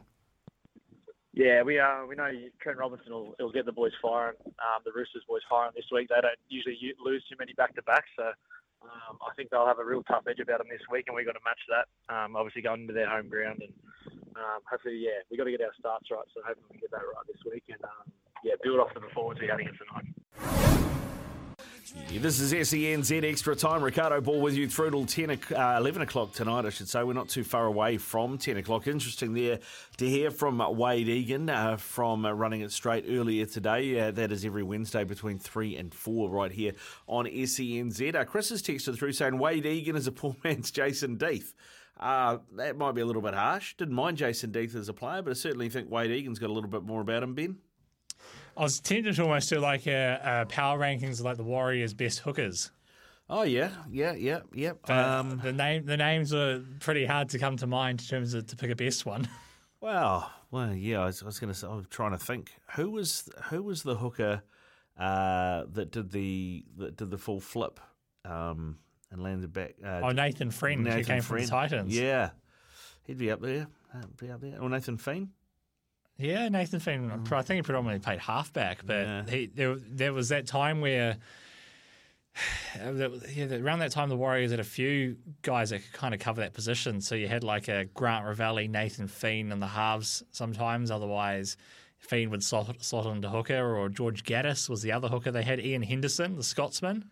That's right. He was there for a while. He actually came back to the NRL and he was playing for the Roosters. This was only a few years ago, but he broke his leg, I think, and that pretty much ended it all for him. Well, when I say a few years ago, I might probably mean like 5 or 6, but yeah, right. It doesn't seem like that long ago. That is a few years ago. Now. Yeah, I mean, you did mention Isaac Luke had played there for a little bit. We got Isaac Luke, but he wasn't the Isaac Luke of the South Sydney Rabbitohs. See, that's the hard thing. So when I was at News Hub, this was during the first lockdown, I compiled like my list of like the best Warriors 13, of all the players put together. And the thing I had to try do was I didn't want to do it based on their entire career. I wanted to do it purely on their time at the Warriors. Yeah. So that made it a bit more difficult. And I'm trying to remember who I had as the hooker. I'm going to have a look now. Yeah, you have to Google your own story. Well, this I said, Ricardo, I've said this a bit, but it's a few years ago. Yeah, just a couple. I did 2 actually. I did my best and I did my second best. So who did I have? I had Monty Beetham. I put Monty Beetham as my hooker. Yeah, Monty Beetham. What about Sid Eru? Mons was more a 13 than a hooker, wasn't he? Yeah, but he did play hooker, so I think I put him in on a technicality. Yeah. And I used Lance O'Hire as my backup because I liked Lance O'Hire coming off the bench. Yeah, he was your number 14. Yeah, he was my number 14. No, my second best, let's have a look. I had Nathan Feen. I put Nathan Feen as my hooker for my second best. And then who did I have? I used Brent Webb as my utility off the bench. Thomas Luluwai? Yeah, look, he had a couple of stints at the Warriors, so... He didn't usually play hooker for the Warriors, though, did he? He usually played in the halves. No, and this is the tricky thing, because the Warriors had lots of guys, as I was saying before, had the capability of playing hooker, but didn't necessarily always play that position. Or they were a halfback and they filled in at hooker every once in a while. So it might be a topic for next week. I might have to do some digging on that one, to be honest. Yeah, all right. Well, what about this weekend then? You weren't here for Teamless Tuesday. Well, you weren't on this show for Teamless Tuesday, put it that way. But we did have the teams come out, and no Jared Wairua-Hargreaves, no Matt Lodge.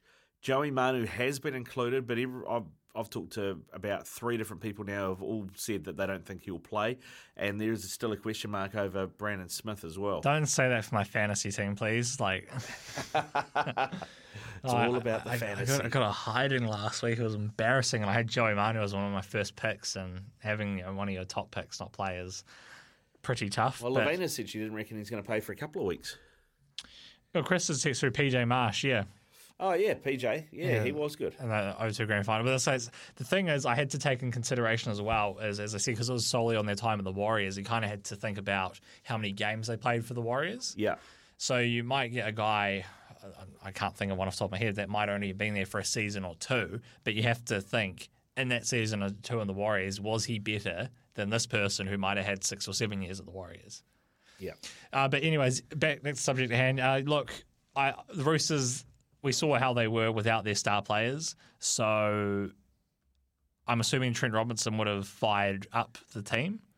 Yes. During the week. So I'm expecting some form of response, but whether that response is going to be enough to get Roosters a win, I don't know. But we're literally just going off based on what we saw in the first round.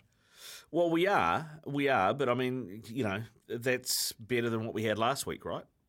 Yeah, when we were going off pre-season form. Well, exactly. But if you take all those players out of the Roosters, you take a Brandon Smith out of the Roosters, you take a Joey Manu out of the Roosters, you are thinking that you probably do start thinking, well, maybe the Warriors do have a chance.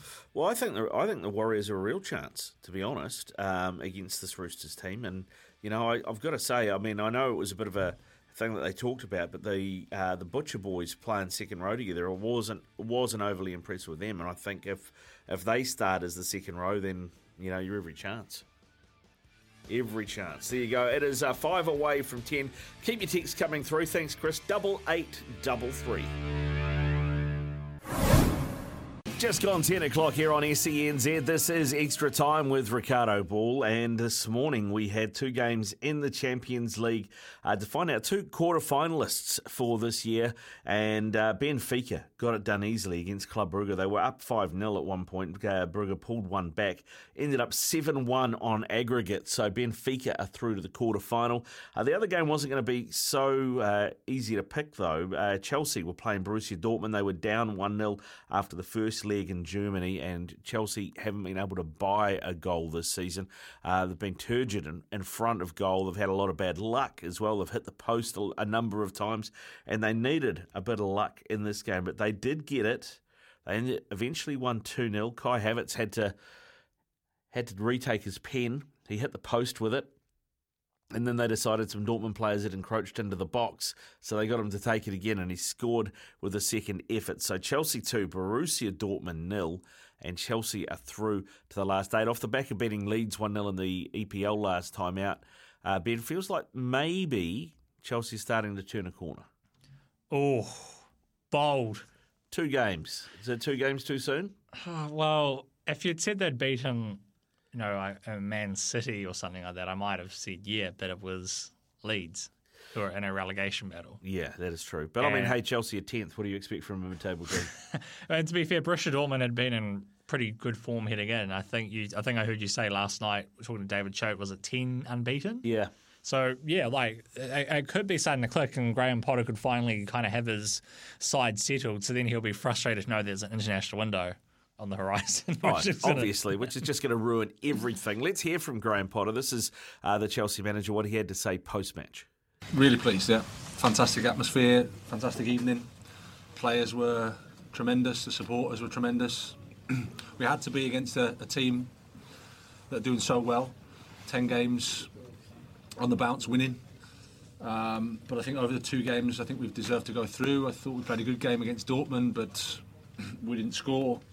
Today we did, and I thought it was a special night. Gary Cottrell. Congratulations. Thank you.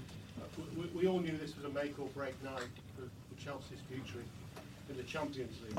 Now you've got the victory, in all honesty, did you think it was a make or break night for your future as Chelsea manager? I don't really think about it in that way. There's always going to be those types of questions and noise. My job is to help the team, help the players. Prepare the team as best we could, and to support them because they've been suffering as well. The players, nobody's enjoyed the run we've had. So that's why today was important for us. We wanted to progress. We have, and we're happy. Simon Johnson. Gary, hang on. Sorry. The owner is here. Yeah, I have you. Gary. We're still here. Simon. I'm still here. Where you go? Graham, Hi. as far as wins go where does that rank in your career? Would you say it's one of the most satisfying? And secondly, it looked like you didn't watch the retake of penalty. Was that the case, and why? Was it just the level of tension you're feeling at that moment? Well, I think to win a game, to go into the last 8 of the Champions League, you'd have to say it's up there in terms of wins and evenings in my career for sure. And then I watched the first penalty, and that didn't work so well. So I thought I'd look at the floor and just wait for the crowd to make a noise, and thankfully they did. So then, at that point, I can't do anything. It's just down to Kai and down to Kai's personality and temperament, and obviously that's at a very, very high level. Matt Law. Hi, Graham. We've asked you a fair bit about Marc Cucurella getting booed in the past, but it felt like he turned it around a bit tonight. He had a very good game. You had left him out the squad completely and then bring him back straight into the team. Can you just give your feelings on all that? I think he got man of the match, did he? Yeah. I think. So, obviously if the result hadn't gone our way, I'm not sure, the consequences. So, delighted for him. Obviously, when you're having a bad time like we've had, you accept the criticism. You have to deal with it. Mark has dealt with it well. We've tried to shield him a little bit and at the same time pick the moment. I thought tonight, regardless of his situation, the crowd were going to get behind us because of the Champions League, and with Benoit not available, I thought that he just gave us that left foot and balance on the back three, and thankfully he delivered a top performance. Andy Dillon. Hi, Graham. Hi. Watching you over the past weeks as we have, you're always pretty well guarded in the dugout. Tonight we saw you kind of cheerleading, whipping up the crowd, that sort of stuff. Did you get a bit swept up in the emotion of it as well? Yeah, of course. I mean, it's an important game. It's a special atmosphere. It was a passionate evening, I would say. Both sets of supporters, I thought, contributed to that. Great atmosphere. Stamford Bridge was rocking, like we said before the game. I thought that it would be, and it was. And then I think our performance helped that as well. We pressed high. We tried to win some tackles. We tried to attack them unorganised. Play some decent stuff against it. Like I said, a top team. Eden's done a fantastic job. So to go through, we're really, really happy. And what about the character your players showed? Because tonight was the first. I mean, if you take it as one game, you were kind of 1-0 down half time against this lot. It was the first time since about November that you've actually come back to win a match. So I just wonder if you could talk to us about the character that they've shown there tonight and the energy that was in the team. Yeah, I think it's not just this evening. It's we've had a tough period, so we had to respond against Leeds. We played a good game against Dortmund away, but we lost. And in the moment that we're in, obviously no one wants to hear that you played well and had some chances and should have scored. And then we had a poor first half against Southampton, and then it can pretty quickly spiral into not a pleasant situation. So everybody has to stick together then, and we have to suffer together and find a way through. And I think the players have done that in an incredible way. And like I said, big thanks to the supporters, because they were amazing tonight, and they helped us on Saturday, and they've helped us this evening. So brilliant for everybody connected with the club. Darren Lewis. You asked pretty much for the supporters to get behind the team and yourself, and the supporters to respond big time today. Do you feel like tonight's a night, a bit of a turning point, in so much as them getting behind the club, yourself, after some difficult weeks? And also, do you feel that you've had a little slice of luck, and which everyone needs in terms of key players for them not being available, a couple of injuries early on as well? Do you feel like things have just gone your way tonight? Yeah, I think the supporters have been really fair with us. I mean, they care. Supporters care. So when the results aren't what you want, they feel pain. And so then they have to articulate that pain somehow, get rid of it. And whether that's at me or whoever it is, it's like, we know that when you're in this job, that's what happens. So, but all I can say is they've been really supportive. They really have. They've stuck with the team. They've helped us on the pitch, and rightly so. When we haven't performed, we haven't won, then they've let the feelings know, and that's fair enough. In terms of, you always need a little bit of luck. As much as we think we're, these talented coaches and talented players, you need a bit of luck as well. And I would say, before the World Cup, we had 9 players out. And if you've got no Reece James, no Kante, no Wesley Fofana, no Chilwell, no Loftus-Cheek, no Sterling, these players are important for us as well. And tonight, like you say, they had some players missing, and that goes in our favour. I'm not going to complain about that, that's for sure. There you go. That is the Chelsea manager, Graham Potter, talking after a 2-0 win over Borussia Dortmund, got them through to the quarterfinals of the Champions League. Edin Terzic is the manager of Borussia Dortmund. I think most people expected Dortmund to go through. I know David Choate, former All White, who is part of our Phoenix call team here on SENZ. I had him on last night. He certainly didn't expect his Chelsea side to get past them. He thought Dortmund would go through. This is what Edin Terzic had to say about the game this morning. So first of all, fair play to Chelsea and congratulations to Graham and his staff. I think it was in both legs very tight games in Dortmund and tonight in London. And in this kind of games, inches and moments are deciding are you going to the next round or not. And today there have been some moments where we've been a bit unlucky, of course, but this is also part of the game. So we won't complain about this situation. We knew that we have to show 2 top performances, and I think both teams deserved it to go to the next round. But tonight, Chelsea scored twice. We haven't, and so we can't complain about getting dropped out of the Champions League. Your players were furious that the penalty was retaken. What was your opinion? Yeah, if a decision takes about 5 or 6 minutes, you know that it's not easy to make a call. But I'm the manager of the team. I'm responsible for the performance of the team and responsible for the performance of the staff, but not responsible for the performance of the referee. So we didn't speak about the referee a lot, not in the last weeks, and we won't start with that tonight. Question in the second row. Hi, good evening. Juan Diego for One Football. You came from a very good run from the German football with 10 wins in a row. What was different between the leagues, the games in the German league and the Champions League tonight? So one of these 10 games was also an international game against Chelsea at home. So we know that we've been in a good form. We knew that we gained some confidence, but we said it yesterday in the press conference that confidence and a good form won't be enough for tonight's second leg. We know that it can help in some moments. And if you see how we reacted after the first 10 minutes, where you can feel the power not only from Chelsea, also from the stadium. They've been all over us in the first couple of minutes, but then we released the pressure. We took a bit of control in ball possession, and we created some chances. And also the reaction after the penalty call. We had a clear-cut chance by Jude Bellingham, and after that we took the control. Of course, it's not easy. If you see, it's not about that they spend money. They brought in some quality players, and there have been some counterattacks. Most of them, they've been offside, but you can feel that they're always dangerous. And if you lose balls, they're gonna be very dangerous. But in the end, it was an open game. I think we deserved to score and maybe take it to extra time, and then it's an open game again.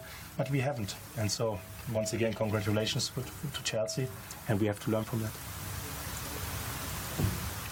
Another question, third row. From Antenna 5. In terms of motivation and what's left of the season for Borussia Dortmund, do you think this will scar this result that you're out of the Champions League? Will it influence your future this season? So our season started in July, and we said we want to have a good run in all 3 competitions.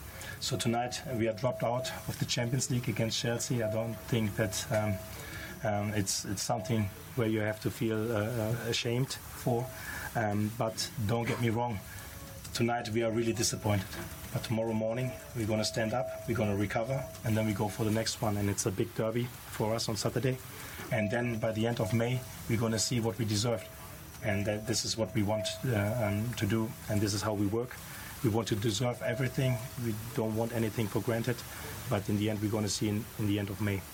Yeah, Edin Terzic, he did touch there on the penalty. It was a tough one, I thought, on Dortmund, because when the penalty was taken the first time and the ball hit the post, Havertz had actually done that stutter step thing. So he had run up and then stopped completely dead before then kicking the ball. And it was the stutter that I think put the Dortmund players off. So they had come to follow him in case there's a rebound.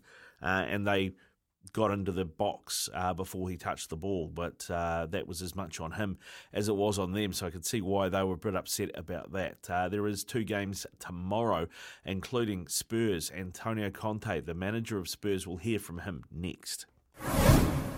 This is SENZ Extra Time. Ricardo Ball with you through till 11 o'clock. It is 19 past 10. 8833 is the Temper Bedpost text machine, or you can call us through on 0800 150 811. Tomorrow morning, 2 more games in the Champions League. Bayern Munich take on PSG. They have a 1-0 lead from the first leg. The second leg is in Munich. There is no Neymar, no Kimpembe, no Hakimi, and no Renato Sanchez for PSG. Lucas Hernandez, Manuel Neuer, Nasser Mazraoui, and Benjamin Pavard are all out for Bayern. Bayern look pretty good, I think. They've won 5 of their last 6 matches against PSG. They know how to play this team. And a draw gets them through. They do, as I said, lead 1-0. PSG do go into the game with Messi and Mbappe as their front two, but both teams missing their right-sided defence, basically. So there probably will be goals in this one. The TAB, well, they currently see it this way. PSG as the outsiders at 3.75. They've got the draw at 4.33 and Bayern Munich at $1.72 to win. The other game tomorrow morning is Tottenham against AC Milan. That one kicks off at 9 o'clock. Spurs are favourites at home at $1.83. AC Milan, $4.20. The draw, $3.60. AC Milan lead 1-0 from the first leg. They lost their last game out, but before that were unbeaten in 4. Spurs, however, are all over the show. They are so up and down. They are really hard to predict. I think they have won 5, lost 5 of their last 10. So try and figure that one out. Spurs also missing a couple as well. Eric Dyer is suspended. Rodrigo Bentancur pretty much done for the season. Hugo Lloris and Yves Bissouma are out as well. So I think this probably favours AC Milan, although they're probably the Spursiest of the Italian sides, if you like, as well, with what they're capable of. But, a draw gets AC Milan through. And I think that is probably quite likely. I quite like the draw in that one. Here is Antonio Conte, the Spurs manager, talking today ahead of that game tomorrow morning. Yeah, yesterday was positive, and my feeling was really, really good. And you know very well the importance for me to work with my players and to stay together and to work with the staff and to prepare the game. From far, I tried to stay very close to my staff, to the players, with the video, and to try to be linked. But you know very well, to be present is totally different. It's totally different, and for this reason, I have to tell thanks to the whole staff, because I think they did a really good job. Also, the players, to stay for 3 weeks without the coach wasn't easy. I know this, and but now I'm back. I'm really happy, and we have an important game tomorrow, and a vital game for us, because we want to go to the next round, and we'll try to do it, and for this reason, I hope tomorrow to feel a great atmosphere, an amazing atmosphere in our stadium. And many times our fans give us the right boost to overcome the difficult situation. And tomorrow we are playing against a team that last season won the league in Italy. And we are talking about a really good team.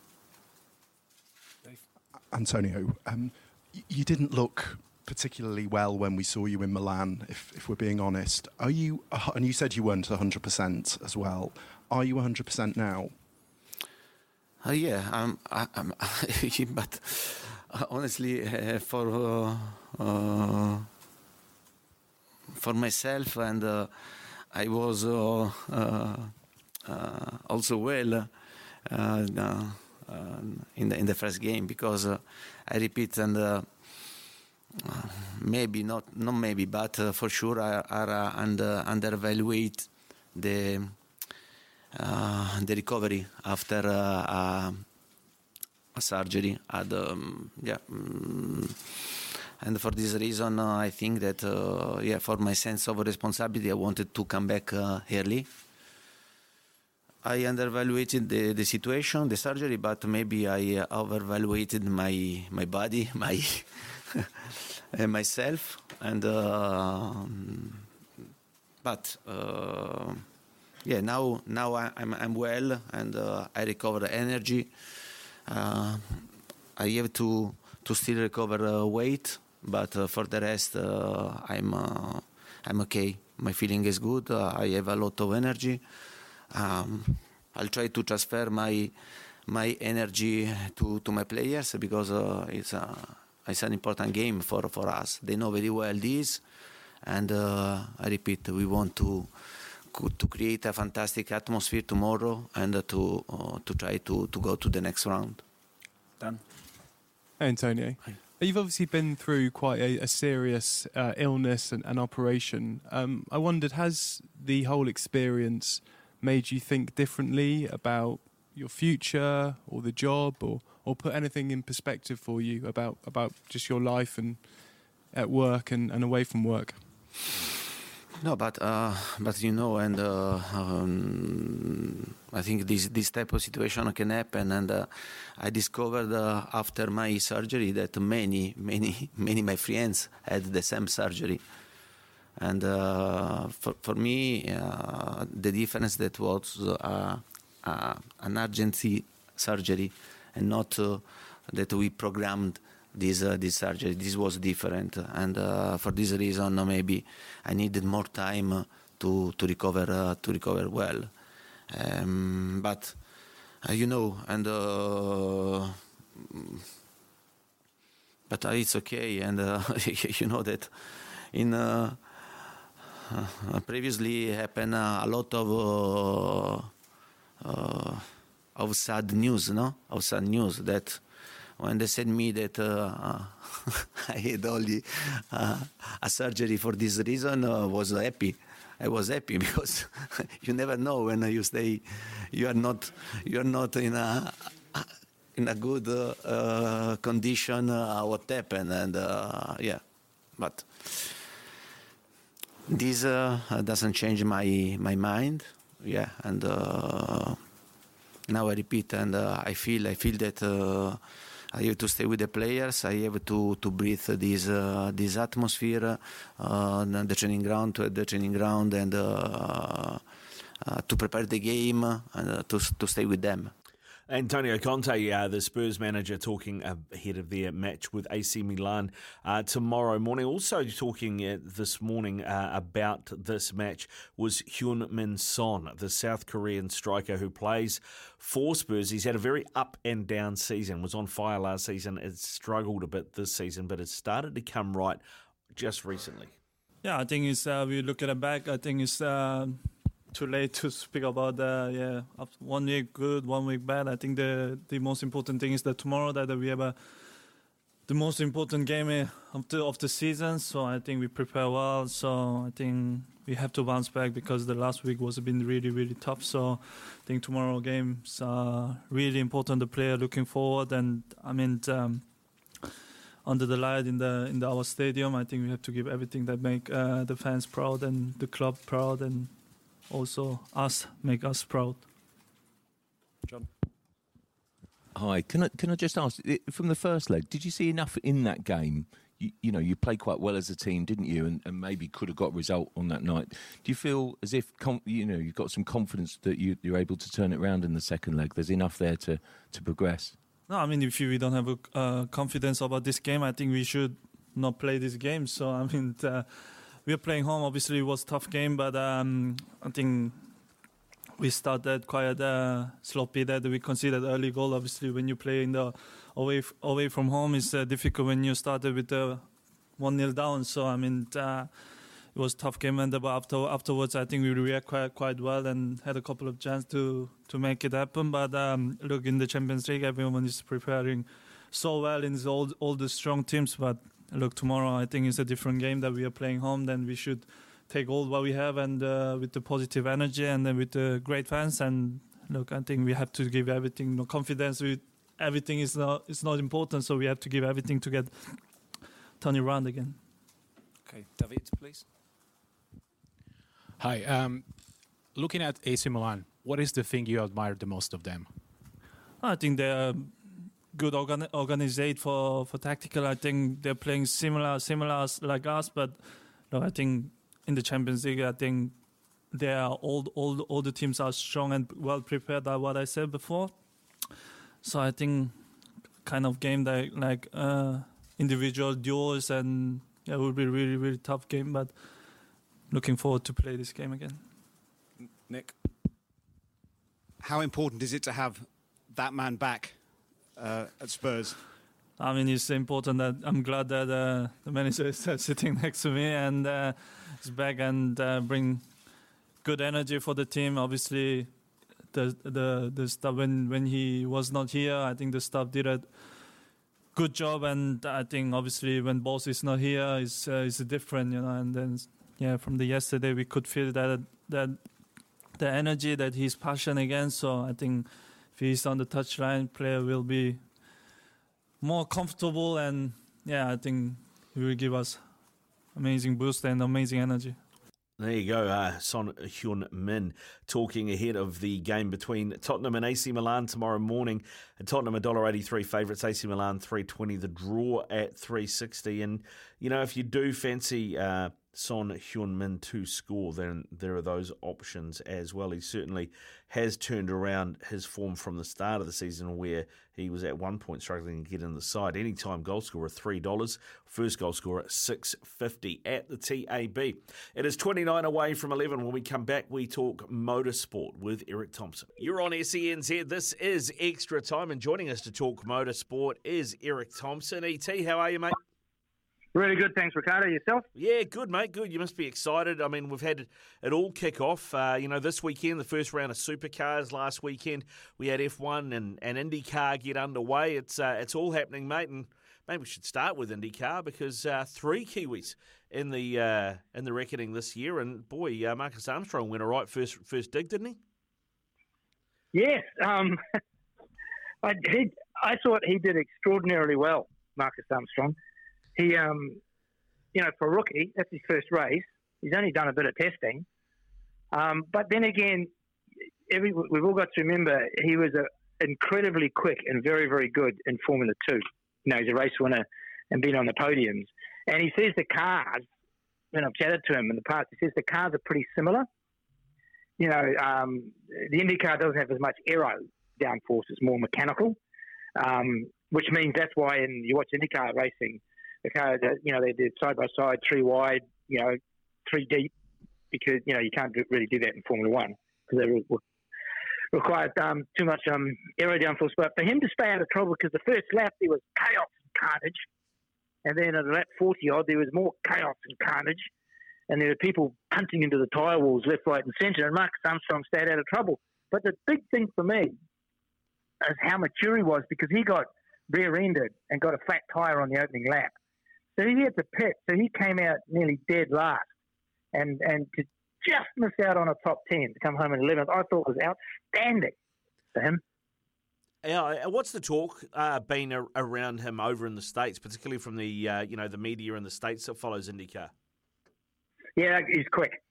I think he hasn't made a bigger splash as Scott McLaughlin, because that really was like, holy geez, here's another New Zealander who's only ever raced tin tops.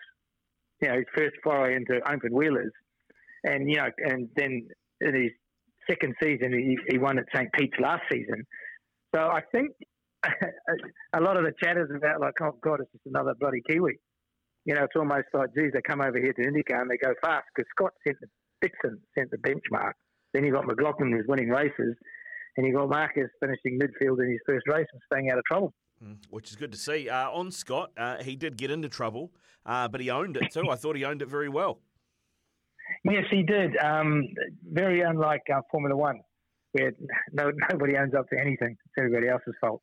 But I thought it was interesting with Romain Grosjean having a bit of a pout straight afterwards, because a lot of fans of IndyCar will notice the last couple of years that Grosjean, when he migrated across from Formula One, in Formula One, he had a lot of accidents and caused a lot of accidents. And in IndyCar, he was clipping people and going for lunges left, right and centre. So it's a bit like the pot calling the kettle black. But McLaughlin owned it, went over. The two of them are mates. So, you know, went over, and it was great in that footage of them having a hug afterwards. I think it's a really good benchmark example that it's racing, you know. Things are going to happen. They both want to win, so they're probably grumpy about it. No, he didn't stand and he didn't walk past his pit lane and run his thumb across his throat or anything. He just owned it and got stuck in. He did not. Nice link. Yeah, now he did lead the race for 37 laps. I mean, how big is this year for Scott McLaughlin? I mean, is he in your books as likely to win IndyCar this year as Scott Dixon? Yeah, he's an absolute bona fide cast iron, gold-plated, etc., title contender without a shadow of a doubt. The same as Dixon. Again, you know, like Dixon, the old stager, picks up points. Points means prizes. He would have liked to have won. I mean, he got unstuck a little bit with that blend line thing. I can't understand. I mean, I know technically what it does, but I don't understand why they do it. That just doesn't make sense to me. So he came out in the lead. If that hadn't been a yellow flag, 2 seconds before he came out of pit lane, he would have grabbed the lead, and I doubt anybody would have caught him. But anyway, he had to give up 4 spots. Yeah, well, and he still finished third. So, like you say, he's banking points early. I know it's early in the season. Will Power's around, Alex Palau's around, Marcus Ericsson won this race. Pato Ward came second. I mean, who do you like this season? Who are the Kiwis got to knock off? I think Marcus Ericsson will be a real threat this year to the Kiwis. A real threat. He's got a swagger about him now. And that's because he won the Indianapolis 500 last year. And he's with Chip Ganassi Racing. You know, he's with a really good team. Geez, that's a powerhouse team now. Those 4 drivers, you know, the 2 Kiwis in there, it's just, mate, I think they'll put Penske to the sword a bit. I think McLaughlin will be the only Penske driver that will challenge. Will Power had a flash in the pan last year.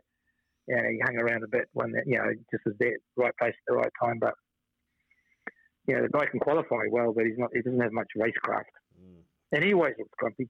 So, it's because he's Australian. Hard man to like. That's right. Yeah. Hard man to like. You know who he reminds me of? Who? Is Cardell, that cyclist that won the Tour de France. Oh, yeah.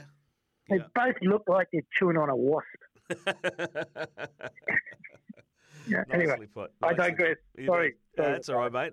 Well, let's have a quick squiz at Formula One. Another Formula One season, another Ferrari mishap in the opening race. Will they ever get it right? There's too many managers in that team, and it's well regarded as that. You know, like Toto Wolff, he is Mercedes. What he says goes. And then you've got, you know, at Red Bull, it's Christian Horner. Boom. That's it. You know, and a lot of the teams are like that. You get to Ferrari, and although you've got a new team principal, there'll be family members in the background saying, no, we will be doing this, or no, you've got to do that. And all these chiefs sitting around the table. And it's just a beast of a thing to try and manage. And they've got to be careful because Charles Leclerc won't hang around if they keep making errors like that. You know, they ruined 2 or 3 of his races. That to me about that Drive to Survive, season 5 or whatever that dropped earlier this month, was the fundamental errors and decision making that they made. I mean, I'm still amazed that they finished second in the championship. It's almost like they tried to finish last. So they've got to sort it out. They've got to streamline their management. One guy makes the decision, and and then you're accountable for your decisions afterwards. But hey, very impressed with Williams. Wow, see what a little bit of money does. Yeah, for them. They went all right. It's a 10th and a 12th. Yeah, they look all right. Normally they were 19th and 20th, so they're now. Aston Martin, though. Woohoo! I was going to say you can teach an old dog new tricks. Fernando Alonso turning up in that Aston Martin and grabbing third. I mean, I don't think anybody saw that coming, did they? I'll put my hand up in my piece I wrote for the Weekend Herald on Motorsport. I said, look out for Fernando Alonso. He will be, in my book, could be a title contender this year. And boom, he gets on the podium first time out. But to hear him on the cockpit radio saying, this is a beautiful car to drive. That's good. Mate, he's going to be. He'll rattle a few cages because, with Red Bull's fine last year for going over their finance cap, they're not allowed to do any aero testing all season. Oh, wow. They got fined 100-something million. But because the decision came down after they'd built their car, so the aero on their car is better than anybody else's at the moment. But they can't do any testing, so they're stuck with that car, that aero package for the whole season. So coming mid-season, Ricardo, I think it'll be interesting to see whether the others have caught up because they can still do aero, they can do aero testing during the whole championship. But Red Bull have just come out really fast. And I reckon in the first half of the season, they'll be going nuts out to absolutely win as many races as they can. Yeah. Because the rest of the field will. Yeah, well, Verstappen didn't look bothered at all, did he? No. Oh, he was nearly a minute ahead, and then he just lifted off. Somebody said, he finished 11 seconds ahead. He was cruising. He was only on gas Mark 4. He was just tootling around, saving the car and saving the engine. Very astute. When you know you got that much pace, there's no point banging out fastest laps if you just stay ahead. He's got quite a good races brain. A lot of, polarising guy, and he's, with his heart on his sleeve, says what his sleeve, speaks his mind, but he's got a racer's brain. So he realised, wow, my car's too good today, so I'll just dial back a bit and just bring it home. And we also, Mercedes are in a world of pain. Yeah, which is you love to see, just quietly. All right. Hey, here's one for you and the listeners. Ever since they've painted that car black, they've had 2 duff seasons and they've had a duff first race. I reckon there's something in that. It's called the Silver Arrows for a reason. It's supposed to be silver. Go back, you reckon? Mark my words, Ricardo. If they paint it silver, they'll be up round the front again. All right. And I wanted to ask you about Lance Stroll as well, because he finished 6th in the other Aston Martin, which is a good result for him. But he only just made the opening race because of the injury that he sustained while cycling. And I think it's interesting to note that he can crash bikes as well as he can crash cars. Yeah, it reminded me a bit of Shane Van Gisbergen when he busted his collarbone and a couple of bones and broke a couple of ribs. Then came back and, won a race. Whereas Stroll didn't win. But for a guy that's got 2 plates, 3 pins and a broken toe, he didn't do too bad. I wouldn't want to be trying to muscle something around at 300 kilometres an hour when I broke a whole lot of bones 4 or 5 weeks ago. So good on him. Yeah, well done. Well done. All right, mate. And this weekend, supercars are back as well. The Newcastle 500. We've got the new GM as well. So that's going to be interesting too.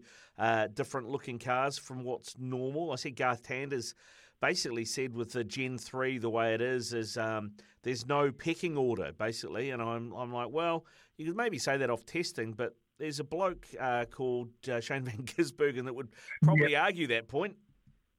Oh, definitely. He's for 2 seasons he's been head and shoulders above everybody else. But from the silence that's come out of Red Bull garage and him himself, I don't think he's overly chuffed with the car because he was hoping the Gen 3 car would make the racing closer. Yeah. So he's one of these guys that says if he's not being pushed, he's not learning anything. So, if he romps away in every race, to him, he'll just get bored and go race somewhere else because he wants to be challenged and pushed. It's like anything. That great phrase, if you think you're the smartest person in the room, you're in the wrong room because you're not being challenged or pushed. and for him, his biggest fear is not for people not to be giving him a run for his money. And with these new cars, hopefully that's what was supposed to happen. But they've been so late developing them, and the testing's been pushed back and forward. So it's almost like Newcastle will be a test. There'll be a lot of people struggling, I think, with the car. But we shall see. I'm quite interested to see how all this pans out. But it's a bit like watching NASCAR back in the day, the Chevys with the Camaros and the Mustangs. It'll certainly be a different look. Yeah, and I just wonder what'll happen, because part of that, the attraction of that championship, was the Ford v Holden. That's what that entire building raft and boilerplate for that championship was about, Ford during Holden. Now it's sort of like, not for me, but I think for a lot of fans, you're going to have to try and shift their fan base, because a lot of people will be looking at it and just saying, they're just, yank cars. Yeah, it doesn't mean anything anymore. Nothing to do with Australia. It's not Australia's. Yeah. I think it will category lose some anymore. of it. Yeah, we'll lose some of that, eh? Hey, I wanted to ask you about this as well. I know it's in Super 2 rather than in Supercars, but Channel 7 over in Aussie have got the rights this year, and they're doing something a little bit different. Jack Perkins is racing in Super 2, and he's also anchoring the commentary team. That's going to be an interesting juggle for Jack Perkins, isn't it? So you're going to do the commentary from inside the car? Well, he's doing Super 2, so I think, he's racing, but then calling the supercars. Yeah, I read that. I don't quite know how that's going to work out. But like I said, it could be interesting if he actually commentated on the race. Well, you'd have to have somebody with some extremely good willpower and self-control not to effing blind when somebody bumps him here, there, and everywhere, knowing you're on TV, right? Yep, exactly. So, I mean, good on Jack Perkins. He's carved out I met him years and years ago when he was actually a full-time racer in the Jack Daniels car. And he's a really pleasant young man. I mean, this is about 10 years ago. And, he's a diabetic, full-on diabetic, and then he lost his drive, and he's managed to carve a niche out for him. So I'm pleased for him that he has. Eric, it's no surprise that they haven't asked you or me to do that. That's all I'll say in terms of watching the gob with the microphone on. But, mate, listen, good to chat. Motorsport, as always. Looking forward to this weekend and the first round of Supercars, mate, and hopefully we can catch up next week, eh? Yeah, I really look forward to catching up next weekend, and like you, looking forward to the first round of Supercars.